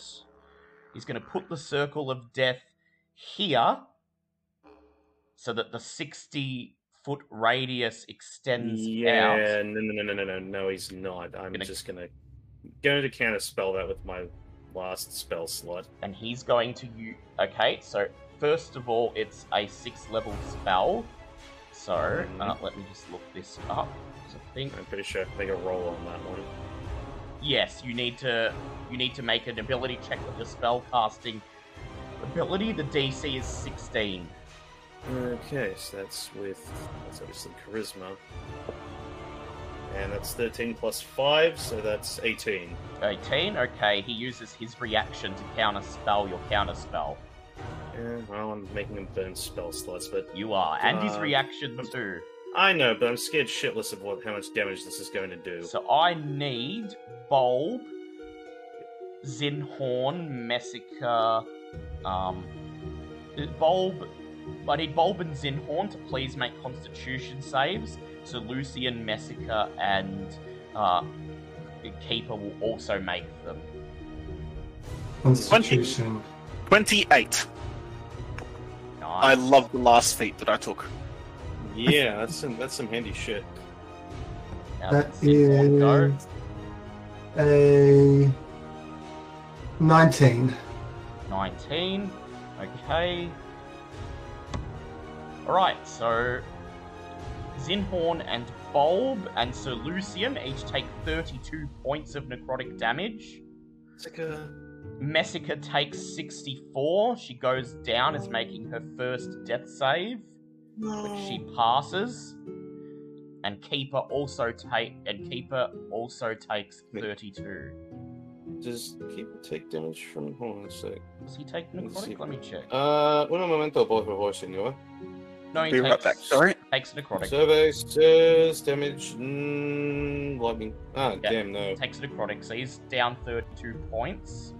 And then, as a bonus action, Kolate will try to use his Noxious Touch on Bobbit. He reaches out a bony hand. That is a 25 to hit. It hits. So, Bobbit, I need you to make a con save, please. Okay. Shit, that's only a 12. 12, okay. Actually, Bobbit. wait, no, I get advantage because I have magic resistance, so... Yes. Oh, and that's a nat 20. Okay, so Bobbit, you take 14 points of necrotic damage, and he recovers 14 hit points. Oh, you piece of shit. Laughing. It is Sir Lucian's turn. He rushes over to spawn of Caius 1 to try and save Messica, drawing his sword. He hits it 3 times. That is 34 points of damage. He lops off its head. It is Messica's turn. She rolls and fails her first death save, so she's failed 1 past 1. It is now Bulb's... No, wait, it's been Bulb's turn. It's now the White's turn. They're making 2 attacks on the big air elemental. Neither of them hit. It is Zinhorn's turn. Okay, so I'm gonna roll, see if I get my tornado back. Yep. And at the start of your turn, I'd like you to make a con save, please, to hold the huge air elemental together. Sorry. That is a 13 plus my con, which is a 5, so 18. 18, yep, you hold it together. So now you can see if you recharge your tornado. I rolled a 3, so I do not hold... No, I don't regain it. Yep. So, in that case, Xenon's going to look at these 2 things that are swinging and attempting to hit it. Yep. And going to go with a double slam attack. Double slam attack, nice. Whichever one looks the most injured, going to go for them first. Yep. So 2 looks the most injured. That is a 19 to hit. That's a hit. Oops. And 3d8 is... Oh, that's not... 4, 6, 7 plus 6 is 13 points of damage. Use the violent winds to tear White number 2 apart. So then I'm going to go for the other one. Yep.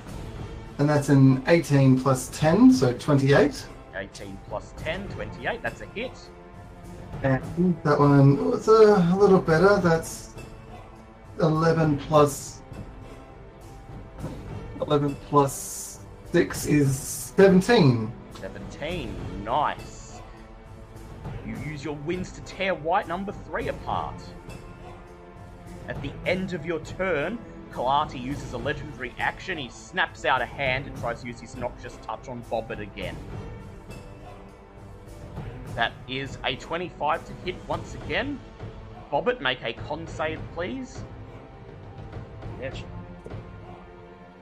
That's an 18. 18, very well. Bobbit, you take 9 points of necrotic damage and he recovers 9 hit points. It is now Bobbit's turn. Okay, does anyone go before Kolate? Or did anyone apart from me? After you, there is Bulb. Okay. I don't suppose Bulb wants to try and save Messica. I don't know. He can if you yell out and ask him to help. Yep. Yeah, there's just gonna be a very loud roar from wherever Bobbit is. Just go, save her! I'm hitting him! And Bobbit is gonna take up her lovely stuff of striking and try to basically wail on him and try and get the help. Yeah. Go ahead. Okay, so the first attack is 19 plus 11. 11. 19 plus 11, so it's 19 30. plus 11. Yeah, that definitely hits, and even shield won't do anything. Good. He is going to take 12 points of bludgeoning, and I'm going to use 3 charges from my staff to deal an extra.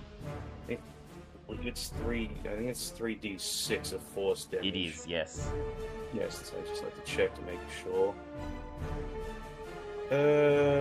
Yes.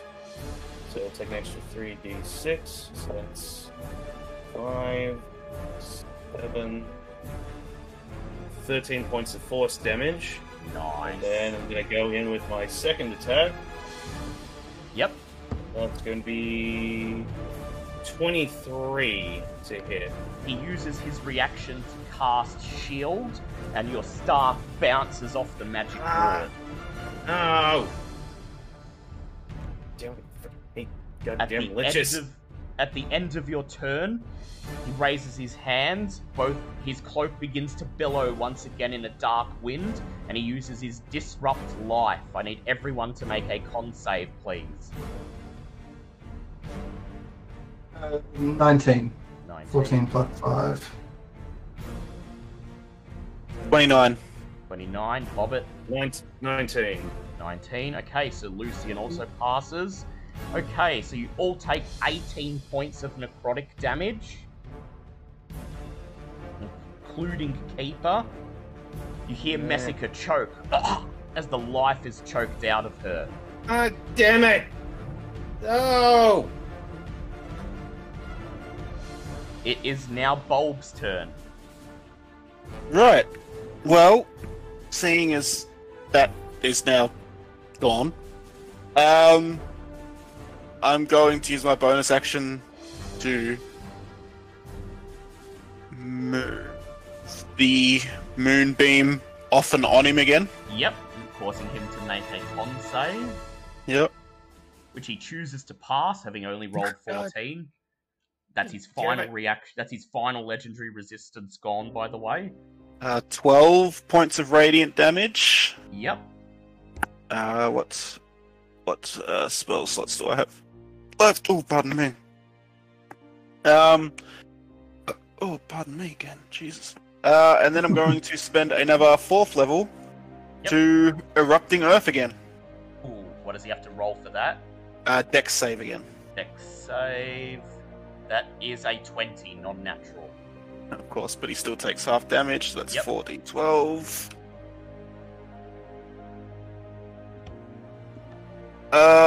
10 points of damage. 10 points of damage, lovely. Okay, it is now his turn. He has to roll con. That is that is a 19. Okay, so now I'm going to do another 5d10. Just fails something, Come on, piece of shit. Oh god, that could have been better. That's 8 points of damage. 8 points of damage, leaving him with 2 HP. You cunt. I hate this stupid thing. Well, okay. He laughs. I want to go back and figure out how much damage I've done to him. Yep. And also, I have been rolling concentration checks too. Yes. So. Well, he's out of legendary action, so it just goes straight to his turn. Yeah. He's laughing, but you notice his eyes are flickering as he's falling weak. And he is going to cast... he's going to cast Blight on Bobbit. I need Bobbit to please make a con save. Has he been doing wisdom checks every time he goes to do anything against me? Yes, he's passed his wisdom check to hit you with this blight. That's why he's able to do it. So what am I rolling? Con save. Piss off and leave me alone. I fucking hate you.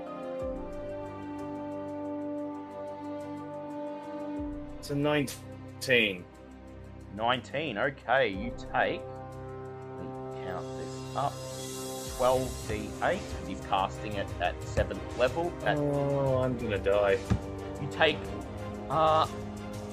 Okay, and you pass your save, so you take half as much. I'm probably gonna die. You take 29 points of necrotic damage. Oh my god. Still up? Yep. And then he's going to use his bonus action to use his Noxious Touch on you. Rolling a non-natural 23. Make a con save, please. I don't think it matters, but sure. Well, that's an 18. 18. Okay, you take 13 points of necrotic damage. Joke's on you, dipshit. I only have 4 HP, so that's all you get. He recovers 4 HP, putting him on 6. Fuck, I hate you. Well, time for making death saves. Yep, make a death save, please. That's a nat 20, and you know what? Screw it. I'm gonna use my Yeah, you're back up. yeah, my back up. Do I get extra health for rolling a nat 20? I'm guessing no. That would be fun if I could. No, you don't. You just get back up. Yeah, get down and just drag myself up and going. Seriously think that's gonna be enough to kill me? I didn't hear no bell. You know whose turn it is now? It's Sir Lucian's turn. Baby. Fucking Christ, of course! Runs forwards, I swear to God! Raises his hand axe, and nat ones, and then misses both the times. Oh my god. Honestly, I don't know what's scary at this point. Because Kolate uses his reaction to cast Shield, which deflects the second two. He's gotta be getting close to running out of fucking spell slots by now. It is now Zinhorn's turn. Okay. Firstly, roll con. That's a unnatural 20. Yep, so you managed to hold the huge elemental together. And then going to get that's a. What do I roll? D6, and it is a 4, which it does recharge. Yes. Good. And elemental's just going to tornado and just be like that menacing tornado him. Yep, alright. He's going to make a strength save. That is a 9. He cannot choose to pass. So he fails it, which means he takes 5d8.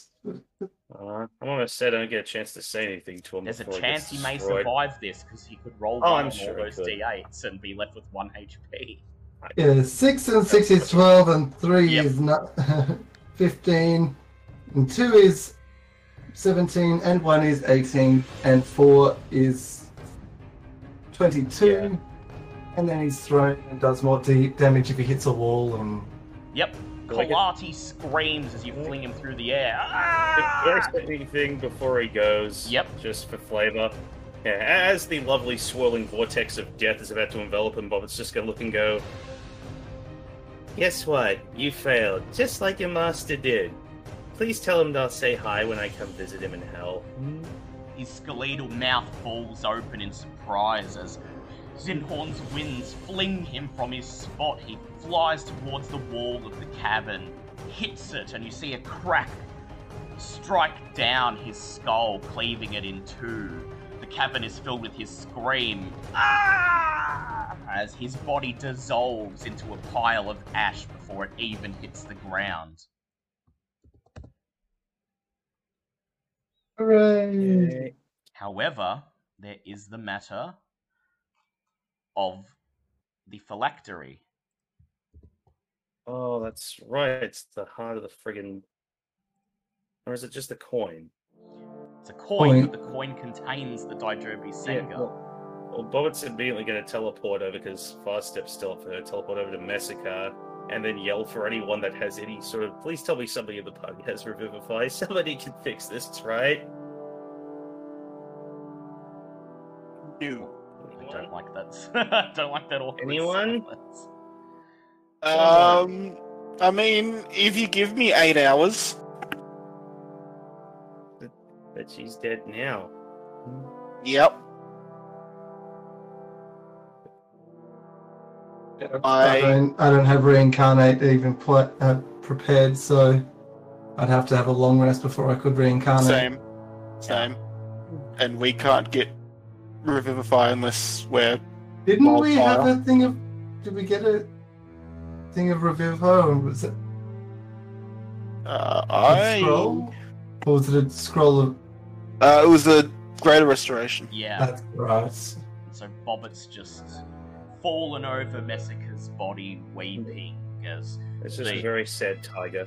As you see the reddish disc in the tree begin to pulsate with dark energy as Kolate already begins the process of reforming. You have to act fast. Wait, wouldn't it take him several days to reform? Yeah. Okay, dumb question. Would remove curse do it? With the Arcana checks I've done, would I know if remove curse would do anything to phylactery? A bit more will be required.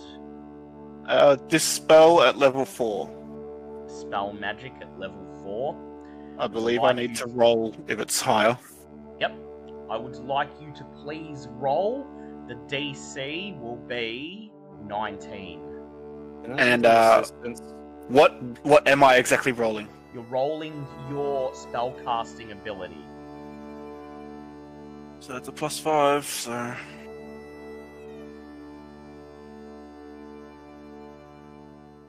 It's a 15 + 5. Ooh, That's 20. Bulb, you step forwards, walk towards the opening in the root of the tree, place your hand upon the disc, and cast a spell magic. Feel the magic surge through your hand, and then the disc glows a bright white glow, and the black wisps of necromantic energy emanating from it dissipate. It is no longer a phylactery. You have removed its connection to Kolate, while keeping the Daijobi Senga intact. Cool. Is the bad magic still feeding into the tree? You notice that there is still bad magic feeding out of it, but it is no longer working as a phylactery. However, you do reach out and you simply pull it off the tree root and it snaps off. And as you remove it, the feed of dark energy that's growing, shaping this cavern is cut off. Now rests solely in the disc in your hand. It is simply a matter of purifying it once again, and you hope that Zashala and her clan know how to do this. It's a good thing with the first spell, because probably is pissed. Bobbit, will you be bringing Messica's body with you? Well, yes, and since I still have like a minute or so, how far could I get with fast step teleporting 60 feet every few seconds? I'd like you to make an acrobatics check, please. Yeah, because I'm guessing we have to go all the way back up the way we came. Yes. Yeah, there's no magical teleportation bullshit this time. So acrobatics, 15. Okay. Zashala and the Obonashi rejoice when they see you emerging from the boughs of the forsaken tree. But then their faces fall as they notice Messica's limp body slung over your shoulder. Artus Climber bows his head, he reaches up and pulls his hood over his face as everyone grows quiet. Behind you, the massive trunk of the tree has already begun to change colour into dark, greyish brown. The vines and brambles have begun to thin and fall apart. So Charlotte hobbles forwards with her staff. She looks down at the dead form of Messica. With a grim look on her face, she points to the ground.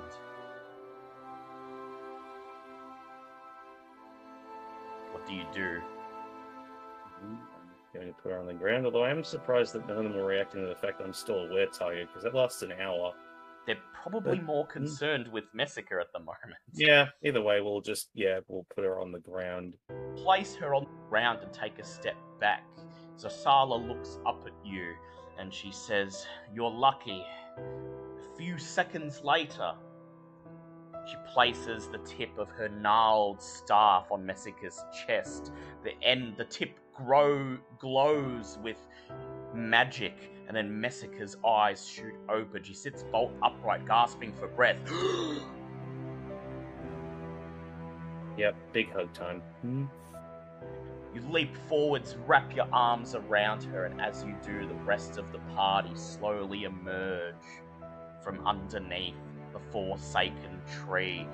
The dark greyish brown spreading through the trunk, turning what was once the heart of evil and corruption to just a normal tree. After returning to the Temple of the Rising Sun, the Obonashi perform the ritual to return the Heart of the Wild to its rightful place. So Shala tells you that though the spirit within the Daijobi Senga has been sanctified, it will take some time before its power can truly spread across Cholt again. She did, however, while communicating with the Eternal Spirit, confirm the existence of the great city of Mezro. She informs you that the city is sealed far away from the world, shielded from the corruption that has infected the lands of Cholt. She tells you that she believes that before Mezro can once again be as it was, Cholt must be cleansed. By restoring the Daijobi Senga, you have taken the first step, but there is still corruption within the jungles, and more must be done. Once this happens, perhaps even Ubtao may once again take pride in his people. Messica, after seeing the Daijobi Senga restored, bids the clan and the party farewell, bowing her head. She says, "Lady Alessander, I see that you no longer need me. I failed you against Kolate, yet you triumphed over him anyway. You have gained powers that I do not understand, that I could never imagine, and you have surpassed me in terms of power. You no longer need the protector." She looks at you, frowning. She says, "My mission is now clear." She tells you that she is determined to bring order back to Cholt, and hopes that someday both her home, Mezro, and her memories will return to her. We could do that together, right? She looks at you and she just nods and she says, "It is likely our paths will cross again as we seek the same goal. But for now there is something I must do on my own.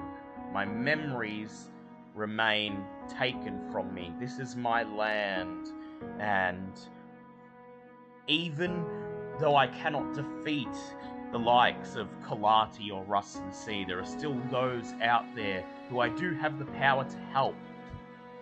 And so, I will take it upon myself to bring justice and order to those in Cholt who cannot fight for it themselves." She bows her head. "It's been a pleasure travelling with you, Lady Alessander. I'm sure we will meet again." And as she turns to make her way out of the main hall of the Temple of the Rising Sun, where the Daijobi Senga now sits, glowing above the font of water, lending the water a golden hue, making it look like liquid light, she looks over her shoulder and says, "And the rest of you, look after Alessander for me. I'm sure you will." been a pleasure to get to know each and every one of you. Before she turns around and leaves, Zinhorn just does a druid craft, and you just see in her hair a golden flower just sort of appears in her hair. She reaches up, feels the flower, then she smiles, turns away, and with a swish of her blue cloak is gone around the corner. You all level up. Yay! Zinhorn just looks over to Bobbit and crafts the same golden flower in Bobbit's hair. Oh, I'm gonna kill Artis. So now that Bobbit has a reminder of Massacre. Artis just looks at Bobbit, grim-faced. We're gonna corners of his mouth twist into a smile, and he says, I know, there's a lot to talk about. I know you have bones to pick, but we did some good here. We've restored the heart of the wild. Cholt is ever so slightly closer to being Before he finishes to its prior grace. Before he finishes, another bang behind him. Ah! Oh no. Bobbit is just staring holes at this, but we'll talk on that next time. Right now, it's just a very angry glare. This week's session. You have a month of downtime before next week's session. You level up, and you each gain a single inspiration point. Oh! Hooray! Very nice. I'm gonna kill him. A level up and inspiration. The Daijobi Senga glows again, and with it, the energy of the Feywild, the life that Ubtao breathed into the jungle, slowly returns to Cholt. There is more to be done, but this is a great triumph. And you are certain now, seeing the heart of the wild restore the vibrancy and life to the jungles around the Temple of the Rising Sun. You are certain that no matter what there is yet to be done, you are able to achieve it. I'd like to thank everyone for joining us today. Thank you for Kay for sticking by us through all of our technical difficulties. All of our shenanigans.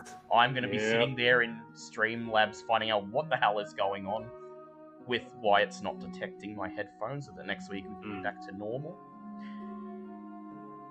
But aside from that, I feel that it was a good session. You accomplished quite a bit. Escaped a purple worm. Yeah, that was fun. Yes, for the win. Yeah. And yes, destroying the Daijobi Senga was an option, but thankfully you didn't need to do that. So no, you gotta keep the balance, man. You gotta do everything you can to keep the balance. Points of inspiration came from. Fair enough. Can I do the outro, please, this time, if that's okay? Before, all right, I'll turn the floor over to you in a sec. Just once again, thank you to everyone for joining us. We will be back next week for more D&D. No vampire this week. That's next week. And until then, fuck liches. Just fuck liches. Indeed. Goodbye, everyone. Bye. Bye.